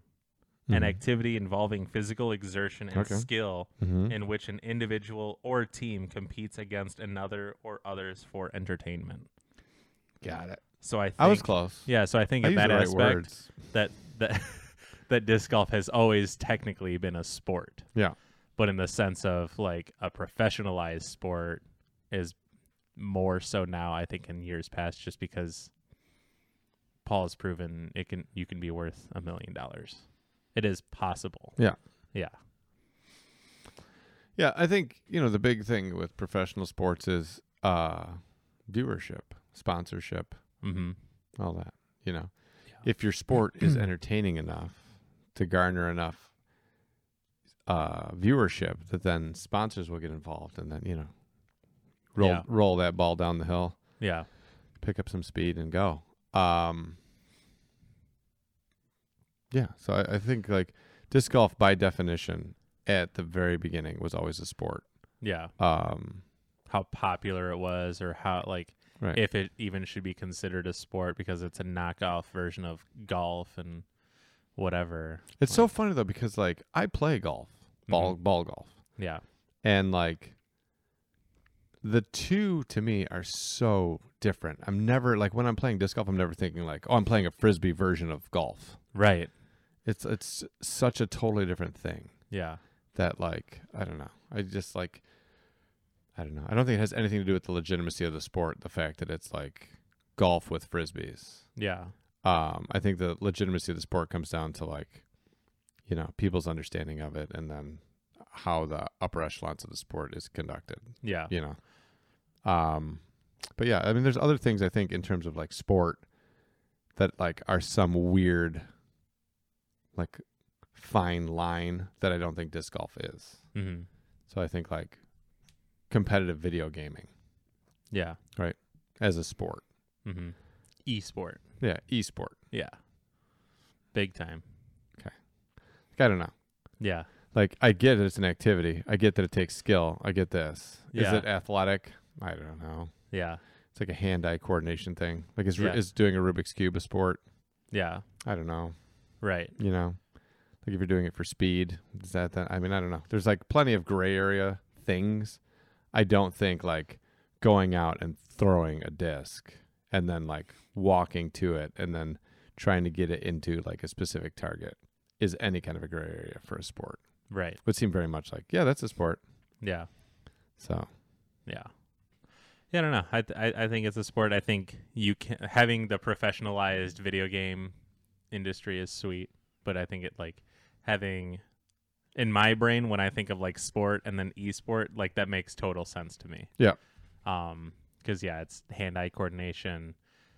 I never even thought about like is Rubik's Cube a sport, but like it falls into that same category. Like you can be really good at it, but it's a different kind of like you can be competitive at it, but it's different. Is chess a sport? Yeah, I don't know, in its own way. Like because that would fall into like esports or like Rubik's Cube, whatever. Because like you can be very talented at being a professional chess player, like for sure. Right, but you'd have like games. Yeah. Right, like because something's a game doesn't mean that it's a sport. Yeah. Right, like Yahtzee. Yeah. Right, like I am physically rolling the dice. Yeah. I mean there is a physical movement. I'm picking up those dice, 5 of them, Yeah. in fact. Yeah, at a you time. are. And then I'm rolling them, and Big time. and I'm writing. Yeah, and you're competing against others. And I'm competing against others. But would I classify that as a sport? No, I would classify it as a game. Yeah. Is Monopoly a sport? Yeah. So like when you get down, But is disc golf a game? disc golf is a sport. I'm saying like I know. there should be a category of like games, Right. right? There's sports and then there's games. Right. And I think when you get into like gaming, right, then I think like it's a game. Yeah. Like playing video games. It's right in the name. It's not video sports. Right? Like Yeah. there's like I didn't get like the new Xbox, my new video sport console, Yeah. right? It's a video game console. So like why are you so close-minded to the idea that in order to compete at something for money it has to be a sport? Right. Why can't it just be a game? Why can't Yeah. it be like e-games, Right. e-gaming, whatever, Yeah. and have it just be its own industry? Right. Why then, like, why do you want to apply sport to it so that way you can compete for money? Yeah. Who the fuck cares? Yeah. I don't know. One of the best. I love Kevin Jones and just his sly kind of shit talk when he goes ERZA. It's in the game. It's like one. That's not even how you spell my fucking name. Yeah. Two, like that's way too many letters for what you're doing. I always thought that was like one of the best ones. It always fucking kills me. Every time I hear it, I just fucking die. And then like the last time when I played with Ezra, that's all I could think about. I wanted to be like ERCA. But then I didn't want him to beat me up or something. It's in the game. Yeah. Yeah. It was so good. What herb is in Granny? Grammy's herb bread besides parm and spinach? I don't know. I really Oregano? don't. Yeah, maybe. Yeah. She was thinking maybe parsley. I'm not sure. Our grandma's dead, so the recipe is basically gone. Yeah, there's like a R.I.P. Yeah, there's a Post-it note. I think maybe a long Post-it note. You know, like the fancy one that's kind of like that that's got all the words and stuff on it that she wrote down. No idea where it's at. Nice. Yeah. We just got the official family recipe for krusziki. Yeah. Which is angel wings. Yeah. Polish. Yeah, I just learned that the one time when you were like krusziki. Shtiki. Yeah. So we got the official thing. So we can now, at random, make angel wings if we want. Oh, fuck. It's just a very involved process. Are they healthy? No. No. No. Nuh-uh. I thought they were all the Fried pastry? No. Yeah. Nope. Oh, Not healthy. dang. Mm-hmm. Nice. Yes. Yeah. That's Grammy's bread. Yeah. Thanks, Grammy. Thanks, Grammy. Miss you, love you. Yep. So I had a marry, fuck, kill. Like you know the thing. Yeah, They give you yeah. like 3 horrible people or whatever it is, and you got to figure it out. I was trying to think of a version of that for like disc golf. Yeah. So I was thinking like partner, lesson, and compete against. Right? Like if you had to pick 3 disc golfers. Yeah. 1 to be your partner. Yeah. Right? To like play partners with. Yep. 2 to like get a lesson from. Yep. And 3 to like try to dominate. Yeah. What would that be? My lesson, easily, shoestrick. Yeah. Right? That's my thing. Just because I learned how to throw back. Yeah, shoestrick before he had the hitch. Well, I still think in terms of like being a teacher, he's probably like one of the best. True. Lesson wise, I would think it'd be like shoestrick or Stokely. Mm-hmm. Right? Like I would just want to go with like a super classic expert teacher. You know, Feldberg has always been like a great teacher. Yeah. So I think it'd be depending on like what it is that I'm trying to work on. But I would just, for me, because it's meant the most to me throughout time. Yeah. It'd be shoestrick. I would get the lesson from. Yeah. Partner would be someone that like I would want to have like a good time with. Yeah. You know what I mean? So probably like probably Calvin. Yeah. Just for sure. Just because like he would be on my team, so he would have to talk to me. Yeah. So I could get some like Calvinisms out of it. Yeah. I think that'd be great. Yeah. And then to compete against I don't know. I don't know who I'd want to compete against. That it would be like, I'd be super fired up to play against them. You know, not Ziggy.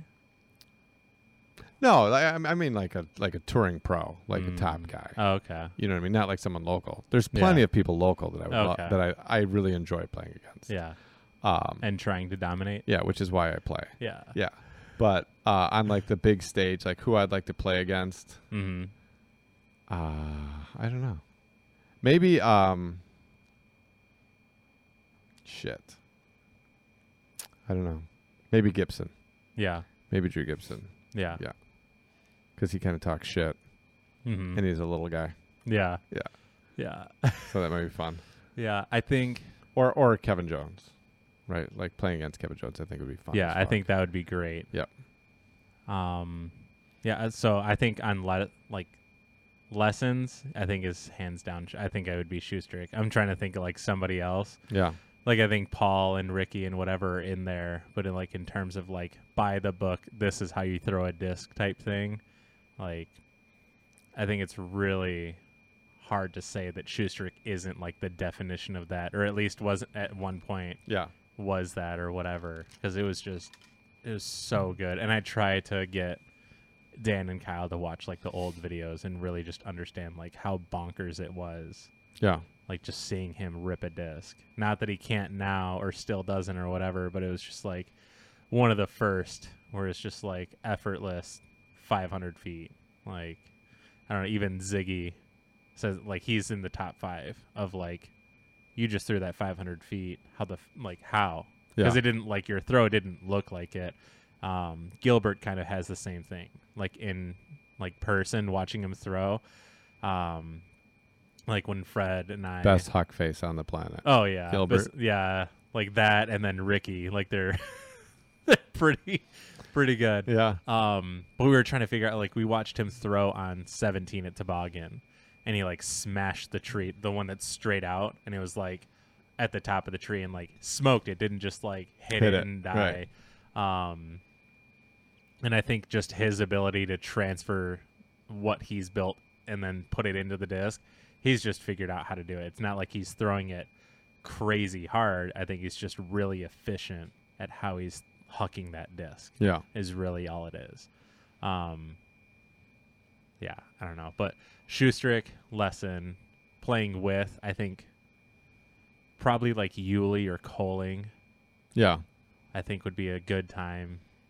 And then competing against, I don't know, like Paul, probably.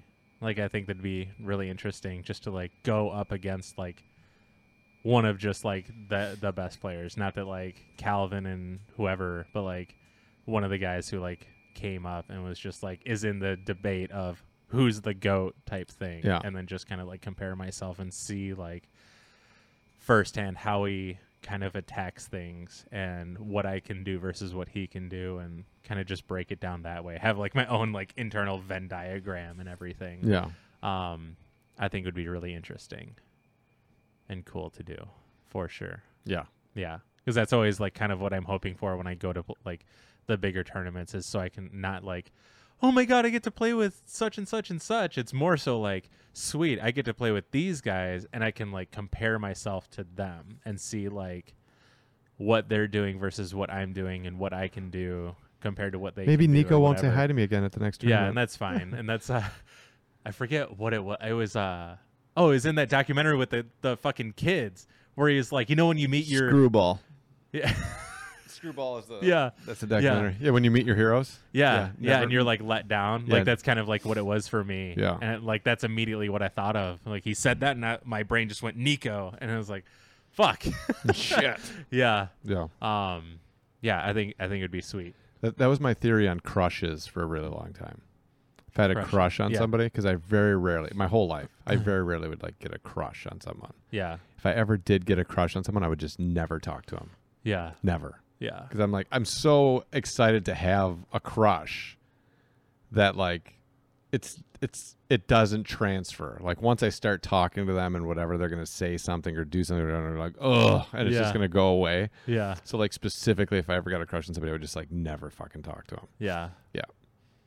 Oh my God. Because I was like, oh, the minute they open their mouth, they're gonna say something, and I'd be like, oh, okay. Yep. Because I remember, like, I saw a couple movies. I'm not a really like. I'm mostly attracted to brunettes, but every once in a while there'll be like a blonde, and I'm like, oh, she's cute or she's good looking or whatever. Mm-hmm. And I saw a movie, and Heather Graham was in it. I was like, oh, she's pretty, like for a blonde, you know. Yeah. And then I remember I was like, oh, she's kind of hot, you know. And then I saw like an interview with her, and I was like, oh, there goes that. Oh God. I Yeah. was like, well, that's over. Yeah. And, Oh, did you before I forget, did you see my text about the turf and like having a plywood tee pad and all that? yeah, but do you think that that's going to be big enough? Well, I think we can make it whatever size, because I think like the initial like running around on here makes sense, or like, isn't going to be cumbersome, and then you get up onto the tee pad, that will be big enough to where you can get into the groove and then plant and then be solid. Like Yeah. in my head, I think it's like pretty sweet that wherever you lay it, it's just going to like stick there. Yeah. He was saying originally like having that spray on the bottom of the plywood and then that same spray on the floor to like really make sure it sticks. I think this would grab a hold of it enough. Maybe, I don't know. I think you'd have to spray it on the floor. Because Yeah. my thought process was like, if you spray it on the plywood, the first time you do it, it's probably going to work. Yeah. And then after some dust gets on the Yeah. Flex Seal, but then when you put it on the floor, just that plywood's going to slide. Yeah. Maybe. I don't know. So you'd have to do Flex Seal on the ground, Flex Seal on the plywood. Yeah. And, Or maybe it's something like maybe it's a different material that we can. Velcro. Yeah. I was thinking like for the slide board, having something similar Yeah. like on the bottom, I think would be super sweet, because then you don't have to put anything on the floor itself. Yeah. Like even though you probably don't care or whatever, like you were saying before, but to even avoid that, you just have a movable tee pad that you can just have fucking wherever. I think it'd be pretty dope. I was thinking as Gabby was tearing down the drywall for the staircase, and it was just going everywhere. I was like, oh, that floor is going to be so slick now. Yeah. Because that dust just got everywhere. I was Yeah. like, oh, God. Yeah. Yeah. Nice. I started building the peninsula yesterday. I saw. Very exciting. Yeah. I was like, sweet. Yeah. That'll be cool. And then I hit a point of like, I'm going to stop for the night. Yeah. Because I got to like the next thing of like how I want to build it. And then I was just like, I'm too tired. I'm just too worn out to like actually put it in. And then I'm just going to build something. And then when I get done, it's going to be all in place. And I'm like, I should have built it like this. Yeah. And then I'm just going to be pissed. Yeah. So, no. Yeah. So what you have framed there now, like the movable wall, that's how far out it's going to be? I don't know. I Okay. built that so I can play with it and Yeah. figure out like exactly. So I need to build. I'm going to build the whole framing for the bar side of it, Mm-hmm. and then I'm going to play with where I want that to be. Okay. So I'm going to like loosely put up, measure off the molding and where the window. It's not called the sill, but everybody calls it like the window sill itself. Mm-hmm. Where that's going to end, and then how much of a gap I want before the peninsula. Gotcha. Because I don't want that countertop to come to like the end of the windowsill, because I think that'll look really weird. You know what I mean? If the windowsill like just comes right to like that, Yeah. I think that'll be goofy. Yeah. So then maybe. what's that gap so that doesn't look goofy? Yeah. You know what I mean? I don't want it to look like, oh, you just forgot that you have a windowsill. You know what I mean? And then like the countertop and the window. You know what I mean? Because like the height is, it's not like right on, but it's not that far off. Yeah. So I don't want it to be like, I don't know. A weird thing. Yeah. Usually the windowsill is going to come an inch past the molding for the window. So I have to measure like where am I going to actually have the window casing on the inside. 3 inches out from that, it's going to be where the molding's going to end. An inch out from that's where the windowsill's going to end. And then how far from that line do I want to start the countertop? Mm-hmm. And that countertop I want to be like 16 inches wide. Mm-hmm. So then it sticks out basically an inch over this side. So where that back side of that wall is going to be 15 inches from where the windowsill stops. Gotcha. So I want to build that whole structure for the countertop for the bar area, and then put it in place and try to fuck around with like where it looks good. Gotcha. And then once I have that in place, I'm just going to put 2 screws in it to put it to the ground, and then I'm going to figure out like where I need to put the sink, because the sink has a spot that it has to go. Yeah. So then I'm going to put like loosely in something of like, this is where the sink's going to go, and then frame out the rest of the countertop for that corner, and then over by the dishwasher and stuff. Gotcha. And then that'll be that. But Gotcha. it's not going to be, it's not that hard of a thing to build. And I'm not going to go super crazy with building it too strong, because when I put the cabinets in, I'll take everything except for like the peninsula that I'm building and framing is going to stay in there. Yeah. But when like the rest of it comes out, because when you build the cabinets will take the place of the framing. You don't have framing and then cabinets inside of framing. Yeah. The cabinets are the framing. Right. So that's that. But it was exciting to do it, because I was like, okay, cool. Like I did the floor, I did the door, I did the walls, I did the electrical, I did the ceiling, all that. And then I was like, cool. Now I'm like building. And when I forgot that you got a new door. Yeah. Like while I was driving here, because like I didn't go to bed until like 3:30 or something when I got home, and I might have been a little tired on the way here. Might still be a little tired. Like I can feel the fight inside happening with the pre-workout and the tired. But I forgot you got a new door, and then I remembered, it's like, oh, you got a new door. I gotta like see it. And when I first saw it, I was like, that's fucking sweet. Yeah. Because like even all the other homes that I drive by, like none of them have anything resembling that. They're all basically the same door. Yeah. Whether it's like the half moon or like 3 little windows or whatever the fuck it is, or just like some nonsense. And this one's sweet. Like, we got lucky. We went to go get one door, which was similar to that door, and then when we got there, we saw that door, and that door was better. And I was like, let's get this. And then I just kind of built the transition and stuff in place, basically. And I just actually got really lucky, because it worked out perfect. Yeah. Like we had 2 things. The molding on the outside of the door, which normally you just slide the door into the framing, and then that outside molding butts right up against the outside wall, and then you're set. Mm-hmm. And then you just shim it into place, screw it in, and you're done. Yeah. Because I have the stone on the side of that doorway, the molding doesn't fit. Mm-hmm. So I had to take the exterior molding off. So now when you put the door into the framing, you have to deal with the axis of front to back to make sure that it's level. Mm-hmm.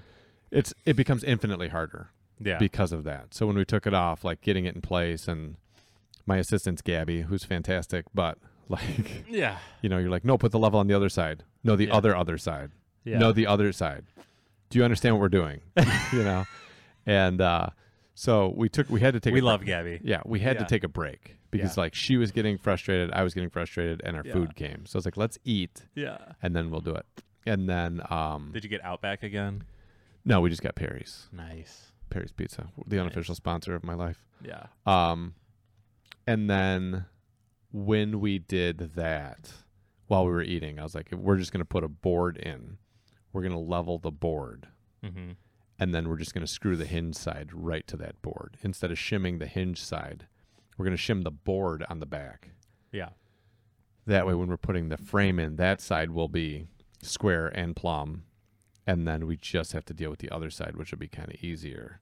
And then we did that, and it was like way less complicated. Gotcha. And when we got done, I was like, okay, cool. Then I put the drywall up on the top of the door, and it was like almost perfect. And I was like, sweet. That could have been really difficult. Yeah. So we got that in, and then I sprayed the foam in for the gaps so I don't have breezes in my house anymore. And then now I just need to figure out a way to like trim in the outside for the time being. Yeah. Because come the springtime, I have to make a new transition out of concrete because right now I got like OSB and stuff in there. Mm-hmm. And when I do that, I'm going to have to pull it all out, cast a new concrete one, and then put the door back in. Yeah. So I can't do anything like super permanent with that door because I'm going to take it out in the spring. Gotcha. But yeah, I was super happy with how nice it looks, man. Yeah. The door is so nice. Yeah. It's awesome. Yeah. Yeah. And then I just like going into the side door. I really, if you weren't at the door, like bringing out all the whatever, I was just going to go to the front door and just like ring the bell and all that. And just Bell like, doesn't work. Yeah. Yeah. Knock on the door, whatever. Yeah. And just start my day going in through the new door. Yeah. Yeah. But I went through the old side door that's not even close to as nice as the front door. No. Yeah. That side door. It was like wood. Yeah. No window. Just like a wood door. Yeah. Barely wood. Yeah, like plywood. Yeah. Painted. I don't even know what that door is. But yeah, it was crazy. We bought the door, came home, took forever to put in, and then Gabby had plans. Mm-hmm. So she went, and I put the door handle in myself, but we got I got a big door handle, so you have like the bottom that has to have a screw into it. Yeah. So the door comes with like the hole and the hole, deadbolt, Yep. door handle, but there's no bottom hole for like a door handle like that. So I had to Yeah. drill into the brand new door, And and like I'm accurate, right? Yeah. Like I do carpentry work. Like I was so nervous. I was like, all right, I measured it like 18 times. Yeah. Like, this is it, right? It's like 10 inches and an eighth from the top of the handle. yeah. I was like, right. And then I made like a dot, and then I like measured it again. And then when I drilled into it, I was like, here we go. Yeah. And then Now or never. And then when I put it in, it lined perfectly up, and I was like, okay, Uh, sweet. Yeah. You know that new door we got? Yeah. yeah. I got to drill into We're going to have to plug it. Yeah. I fucked up. Yeah. Oops. Yeah. But no, it was cool. When we got then after I got the door in, I finished the floor all the way to the door. So I took I had something in there temporary, and then I put the final thing in and got it all the way in, and I was like, oh, it's like a real room. Yeah. Yeah. Yeah. Really. And then all the drywall's up. Yep. Looks great. Drywall's up. Floor is done.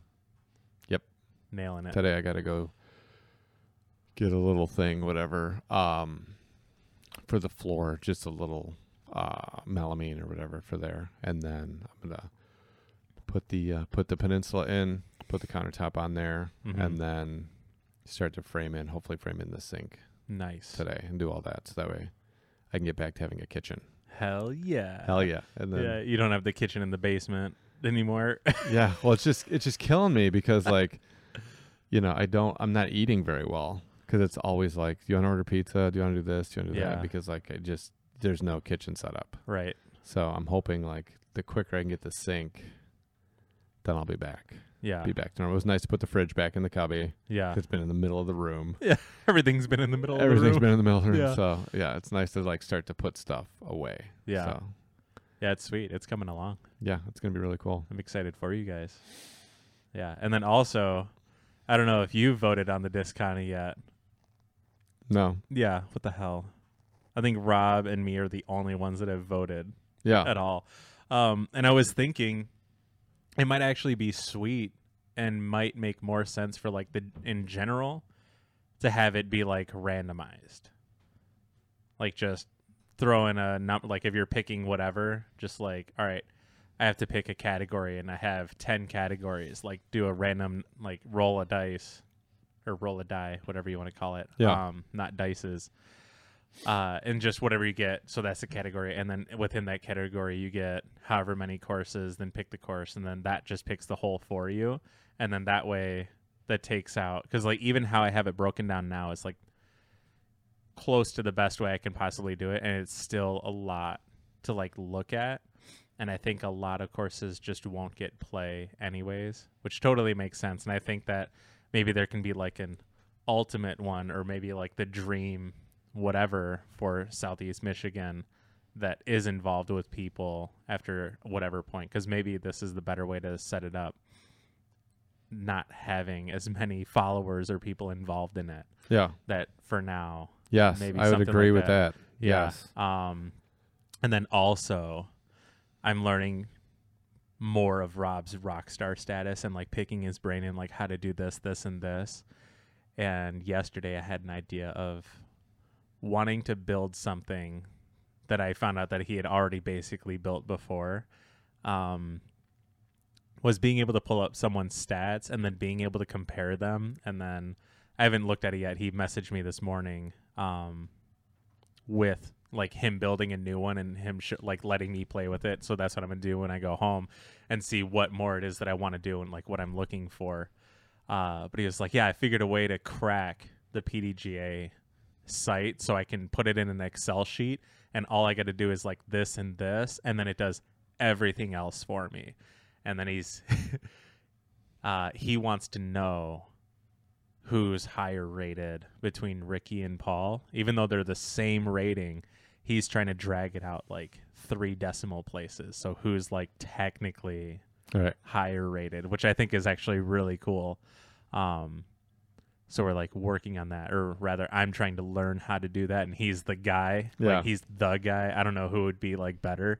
So I'm excited to like look at that, break that down, and I have like some interesting things that I want to mess around with, and it I think involves like the question of GOAT, like who is it? Because I want to see, like I want to be able to go back, and I've always been interested in seeing like everybody from like back in the day, what, because I've never really looked at it. It's always been stories of people who have played with them or like relevance at the time. So I have like something to pull from, but prior to that, like I need the before I started playing disc golf, like where everybody was at. What would you compare that would give you some kind of insight that you Well, don't I'm just already curious of like the information. Yeah. And then I don't know like where I'd be going from there. I have like this theory, and I'm trying to do the, you know, scientific method type thing, and just seeing like, does this make sense? Because right now it makes sense, but now it needs to be done for me to see like, is it actually going to work out how I think it's going to work out, or maybe it's going to be better than what I think it's going to be, or it's like impossible. I don't know until like I try and see. Yeah, but like, so in stats, like what stats would show you in some way that somebody was better than someone else? I don't know. And that's what I'm trying to see, because I want it to be, I want to see ratings over time, changes, and like what kind of fluctuation they have. Like how consistently were they at over 1,000 rated or over 1030 rated for how long, or like how many tournaments defined that rating. Like you could play one tournament and be 1040 rated versus a guy who's played 100 tournaments and is 1040 rated. Yeah. Well, in my opinion, the guy who's played 100 tournaments and is 1040 rated is higher rated versus the guy who's played one, even though they're the same, because he's got more proof of he's actually 1040 rated versus the guy who's kind of got, not that he got lucky, but it could be misconstrued as he got lucky. Right. And then the tournaments that are like, how many tournaments has this person won? And then like a random curiousness of like, how many did they win by at that tournament? I think would be like, I don't know. That's something that's interesting to me. Yeah. I don't know how it's going to interpret later on, but I want to be able to like look and see. And that's when I had all that, I was like, all that sounds like an insane amount of work. I'm going to ask Rob and see, because he'll be able to give me an answer. And he was, I felt bad, but like, I appreciate it too. So shout out Rob again. Like, we can't shout you out enough. He was like, give me an hour or two to whip something up. It's just like, dude, you don't need to do all that, but I'm not going to tell you not to. Right. Because I really do want to see. So I'm very grateful for. Yeah, I just like, there's so many things with disc golf in terms of like statistics that are interesting. But I don't know how they factor into like someone being great. Yeah. You know, like you can be like that guy. Like this is the person that held a rating over this point for the longest period of time. This is the guy that held a rating over this point for the most amount of tournaments. Mm-hmm. This is the person that won the most tournaments with at least, you know, Right. 20 people that were 1,000 rated or higher in the competition field. Right. You know, like there's a lot of ways to kind of try to quantify what a win means. Because like going out to a B tier by your house and there's one other 1,000 rated plus player there, but you've won that tournament the last 8 years. That's 8 wins. Right. What do those 8 wins mean? I don't know. Right. And then if you've gone out and you have like 20 wins, but all 20 wins are at like, you know, are in fields of like 60 or more with 20 or more people that are 1,000 rated plus. What does that mean? What if you spent your whole career just constantly playing the same 10 courses? Yeah. And like one of those courses you won all the tournaments at every year. Right. And that's, I don't know, I know there's just going to be a lot into it because there's going to be, I'm trying to get like as much out of it as I can. And another thing that's going to have to be a part of it is going to be UDisc. And that was one thing that Rob was saying is like, because he wants the same thing because there's a lot of really good stats in there and stuff. Like they're the only one that has inside like your putting percentage and from this and that and whatever fairways hit and everything. And he's like, he really wants to do it. He's just yet to figure out a way to do it to where he basically codes it in to where like Excel pulls it from whatever like he's got for the PDGA. Yeah. Because eventually, like even if it was the first, like if it's half, so like the first half is PDGA, the second half is UDisc. Well, if I have to input UDisc like manually, I'm fine with because now I don't have to do the PDGA thing, even though this will probably take a number Way too of long. hours. Yeah. Oh yeah, like big time. And then like the updating it and everything, like it would take like a long time. Yeah. I can only imagine. But I don't know what that's going to look like. But that's like the idea I had and something that's kind of like bounced around in my head for a minute now. And it was finally like, let's just fucking see what happens. Yeah. What's the worst that's going to happen? Downward spiral into like Scientology-esque, like, oh my God, I'm so interested and I'm just going to like go down this fucking rabbit hole. Yeah. Yeah. Yeah, I don't know. I think, you know, for me, I really get interested in, and it'll be, I hate to say interested so many times, but it'll be interesting to see just how the sport evolves and who plays what roles in it evolving, you know? And I think like it being such a young sport, like there's so much to happen still. There's so much going on, but there's key figures to come through the evolution of any sport. And I'm just looking forward to like who those people are, what role they play and how it goes. Yeah. You know? And, I think those people, you watch it and it's more of like an eye test and it's more of like a feeling because the impact that they have on the sport or the community or whatever is more emotional than it is like statistical. So there's like, I'm a numbers guy. Like, don't get me wrong. I'm a numbers guy. Yeah. But I think in terms of looking at like people shaping the sport or doing whatever, moving things forward or being the greatest of all time or doing any of that stuff, like, I don't think you can really quantify that stats wise. Yeah. Because like Schustrick winning the 2 USDGCs, right? Like he'd also go out and fucking suck. Yeah. You know what I mean? So if you look at like that time frame, he didn't win worlds, you know, like there's other stuff that happened, but if you were like who impacted disc golf the most in that time frame, like who were the top 3 people to impact disc golf the most? Yeah. Like the fact that he won 2 USDGCs, you'd be like, well, obviously he's one of the guys. But even if he didn't win the USDGC, you'd still have to look at it and be like, dude had a huge impact on disc golf. Yeah. You know what I mean? So I don't know. Like stats is one way to look at it and all that, but there's another, like the story of the sport, you know, comes down to like people's impact on how people play the sport in the future and what the sport looks like and, you know, how, I don't know, how people approach stuff. Yeah. Because I want to see how much hard facts, like numbers wise, I can get out of it. Yeah. Like what, like as much as humanly possible. And like, I think the thing that pushed me over of like, all right, let's do it, or like try to get the ball rolling, was watching Moneyball. Yeah. And then just seeing like that being broken down, and then it's however it's romanticized in the movie or whatever, but at some point, like the people, obviously it was, how can you break down building a sports team based on stats? Like this dude's girlfriend's fucking a troll, and then this guy, that guy, yada yada yada. Like it's basically playing like we're building a team based off their social media presence kind of thing or whatever, which made like no sense. And then I was getting mad in the movie, like did they really think that like this or whatever? And then are they surprised that like stats now plays like a role in yada yada yada? Again, a guy like basically just finding out what sports are. Like this is like, if this is all like old news to you, like I'm basically brand new at this. Like I'm just discovering like this me. basically. Yeah. You're like me. Yeah. Hey, have you guys ever played Tony Hawk 2? Yeah, dude. Yeah. 5 years ago. Dude, it's awesome. Yeah, I know. Yeah. I've already beat the shit out of it. So they had so what you're talking about is analytics, right? And so analytics, baseball is like the biggest analytics sport. Football is becoming more analytics, and basketball is hugely analytics now.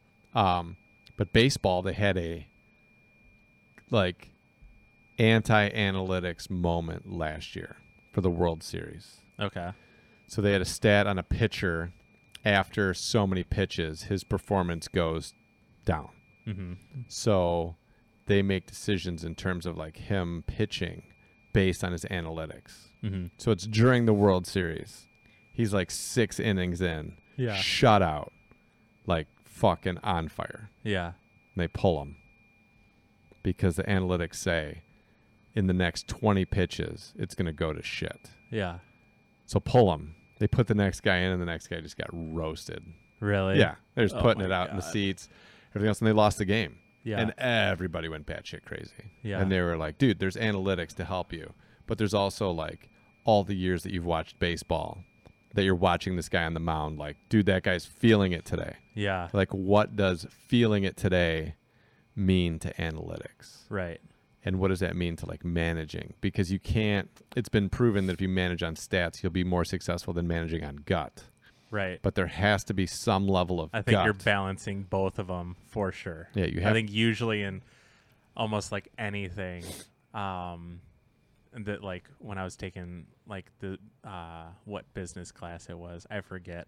And it was like one of those trick questions where you have like authoritative and whatever 3 managerial styles it was, like what's the best one? And the answer is all of them, basically. You just have to know when to implement it or whatever, because if you're always authoritarian, people are going to want to choke you out all the time, and then whether you know it or not, and then you're just always going to be a giant Travis. Yeah. So the funniest thing to me with analytics is chess. Yeah. Because chess is analytics. Yeah. All it is like knowing all of that stuff for all of those variables is chess. And then once you get all of that like hardwired into your brain, you then come down to feel. Yeah. Like it just is years and years and years of learning all of the analytics. Yeah. And then having all that hardwired into your brain so hard that like you're no longer thinking about that, and now you're back to feel. Yeah. Yeah. Which is crazy. Yeah. But like those guys that are like grandmaster or girls, those people that are grandmasters, like you just spent God knows how many years like just learning all the analytics. Right. If they open with this, odds are these are the odds that they're going to do this. These are the odds they're going to do that. There's the odds they're going to do this. Yeah, it's crazy. If their second move is this is the smartest way to defend it because it's most likely, and you're just learning all that stuff, and then eventually you just get to like you're back to feel. Yeah, and that to me, like I know how to play chess to a degree, but that card game, Magic the Gathering, is basically card chess, like in my mind, because you're basically doing the same thing, and there's the same outcome. Like if somebody's playing this type of card or this color or whatever, chances are this, and there's people that are just insanely good at the game because their ability to just guess what's going to happen or how close they are to do it, and then just playing around that, even though they have like their matchup is like what it's called, like what they're playing with versus what you're playing against, they can play around what they're reading out of you, and then they can like therefore play better than you, like outplay you. It's a really interesting thing, rather than if both people are on the same playing field and you just have the worst deck, then you're just going to lose. Isn't always the case. I don't know. It's a really interesting game. I watch people just do drafts and stuff all day long because I like how they think. Yeah. And that's all I do. Like, I don't really play it so much, but there's two people that are extremely smart. One is Luis Scott Vargas, and then the other guy, his name's Caleb Gannon, that he just recently got his doctorate in, oh my God, what is it, like something to do with your eyes or whatever. But this guy, he has a really interesting voice. Like, it sounds like he's got a lot of like, it's weird to like for somebody to sound really smart just based on how they say words, but that's like how I think about this guy. And then that came out and it's like, that makes a lot of sense. Because like how he diagnoses everything and breaks everything down is really interesting. And then he saves all of his games that he plays and then just breaks it down like analytically. And he made a video that was like 2.5 hours long based on every single game he played in like this format. And then now he like builds stuff around like what actually worked in those games and the win rates of like decks that had this card in it and whatever. And it was like a super cool thing. And I was like, again, how can I do that to like disc golf? Like how will that make sense? Because how he does it there makes sense, but how do you do that for people playing these tournaments and whatever? Like, I don't know. It's a really interesting thing. I really enjoy it. Yeah. Yeah. I don't know. It's to a certain degree, people play with it because what we were talking about, like, are there enough ace holes on Pro Tour? And it's like, yeah, there's plenty. Yeah. It's just not the most successful move to try to ace those holes. Yeah. When you're trying to win a tournament. Right. Right. Yeah. If you were playing for ace pool. Yeah. If you drove all the way to Jonesboro to try to win the ace pool, it might make sense to just try to run everything. Yeah, and I think aces are usually like accidents. Like, how many times are people like actually trying to go for it versus the shot they're throwing just sets up for an ace run no matter what? Like, I remember, do you remember at Worlds when Schuster got like a 450-foot hyzer ace? Mm-hmm. Yeah, fucking absurd. Yeah. But like, he's also set up to be able to ace run that just because of the shot itself versus like... It was a skip, right? I think so. Yeah. Yeah. Like just skipped right in. Yeah. Like it could have just sat and he was parked, or like it could have skipped and shot the fuck off, but boom, in. Nice. Versus like what is Green Mountain Championships? I think it's hole 2 or 3. That's like the straight tunnel shot, and then you have Obi behind it, and it's on an elevated basket. Chances are, like, people throwing a shot that's going to be an ace run type line are pretty minimal, because I think everyone's keeping it kind of low, throwing it at low speed, so they're not going fast, and they're just trying to park it. So the chances that you accidentally ace it, you probably threw, like, in my opinion, you like, whoa, really got a hold of that one. Yeah. Like the basket got in the way. Yeah. Yeah. Yeah. I think most aces I've gotten, at least in the last few years, have all been like, I'm going to ace this. Yeah. Yeah. I don't think I've gotten like a lucky ace where I was like, oh man. Yeah. That worked out. Yeah. I think they've been like, I'm running this. Yeah. You know? I have off the top of my head, I have one lucky ace, and it's Stony Blue. It's now the par 4 that's got the 3 tee pads. Do you remember when it was just 2 tee pads and the basket was shorter and it was like a small downhill shot? Do you know what hole I'm talking about? Stony Green. I'm sorry. Oh, okay. Green. Okay, so 1, right, straight up over the hill. Mm-hmm. 2 around the thing. 3 is the weird little whatever. Mm-hmm. 4, 5 is the first shorty. Yep. 6, so 7. Mm-hmm. That used to be the short pad. So you had the middle pad was the long pad, and then the basket was short. And I threw was it this white ESP Buzz, and there used to be like a stick tree in the middle, like 3/4 of the way down the fairway. Yeah. Clipped the right side of that. Like the disc was going at the basket, and then clipped it, and it like popped it out on a hyzer, and it came back, and then still aced or whatever. So like. Yeah. In my mind, I think I aced it no matter what. Rather, if I hit the tree or not, I think it was just going to go in. Yeah. But I think it was totally absolutely lucky. Yeah. It just did it that way. Yeah. Yeah, I remember when I first started playing, I threw all overhand, so I got no aces. Yeah. Right? Because like the thumber tomahawk ace is very rare. And I remember I took my buddy Jason out. It was like the first year he'd been playing, and he did that. He threw it, and then it hit a branch, swept Coldbrook, hit a branch, came out, and then went in. And I remember I was so pissed. I was like, fuck this, because everybody I knew had aces. And I was like, God damn. Like, I would win all the time. Yeah. But I just never got aces. Yeah. I was like, fuck this shit. Yeah. Yeah, that's I know I've talked about Chase before in Texas, but he was the guy who would never get aces, but would have second shot throw-ins like from where the fuck ever. It was just fucking insane. Yeah, it was great. Cool. You ready to work out? Yeah, are you? I'm ready. Wow, We I'm might need more pre-workout. I'm also tired. Yeah, I'm good now. All right. Yeah. But after that yawn you just let out a minute ago. Oh yeah, it was an exhilarating yawn. I'm just so pumped to work out. Fuck yeah. Fuck yeah. All right, guys. We'll see you later. Yeah. Merry Christmas, everybody. Yeah. Merry Christmas. Happy holidays.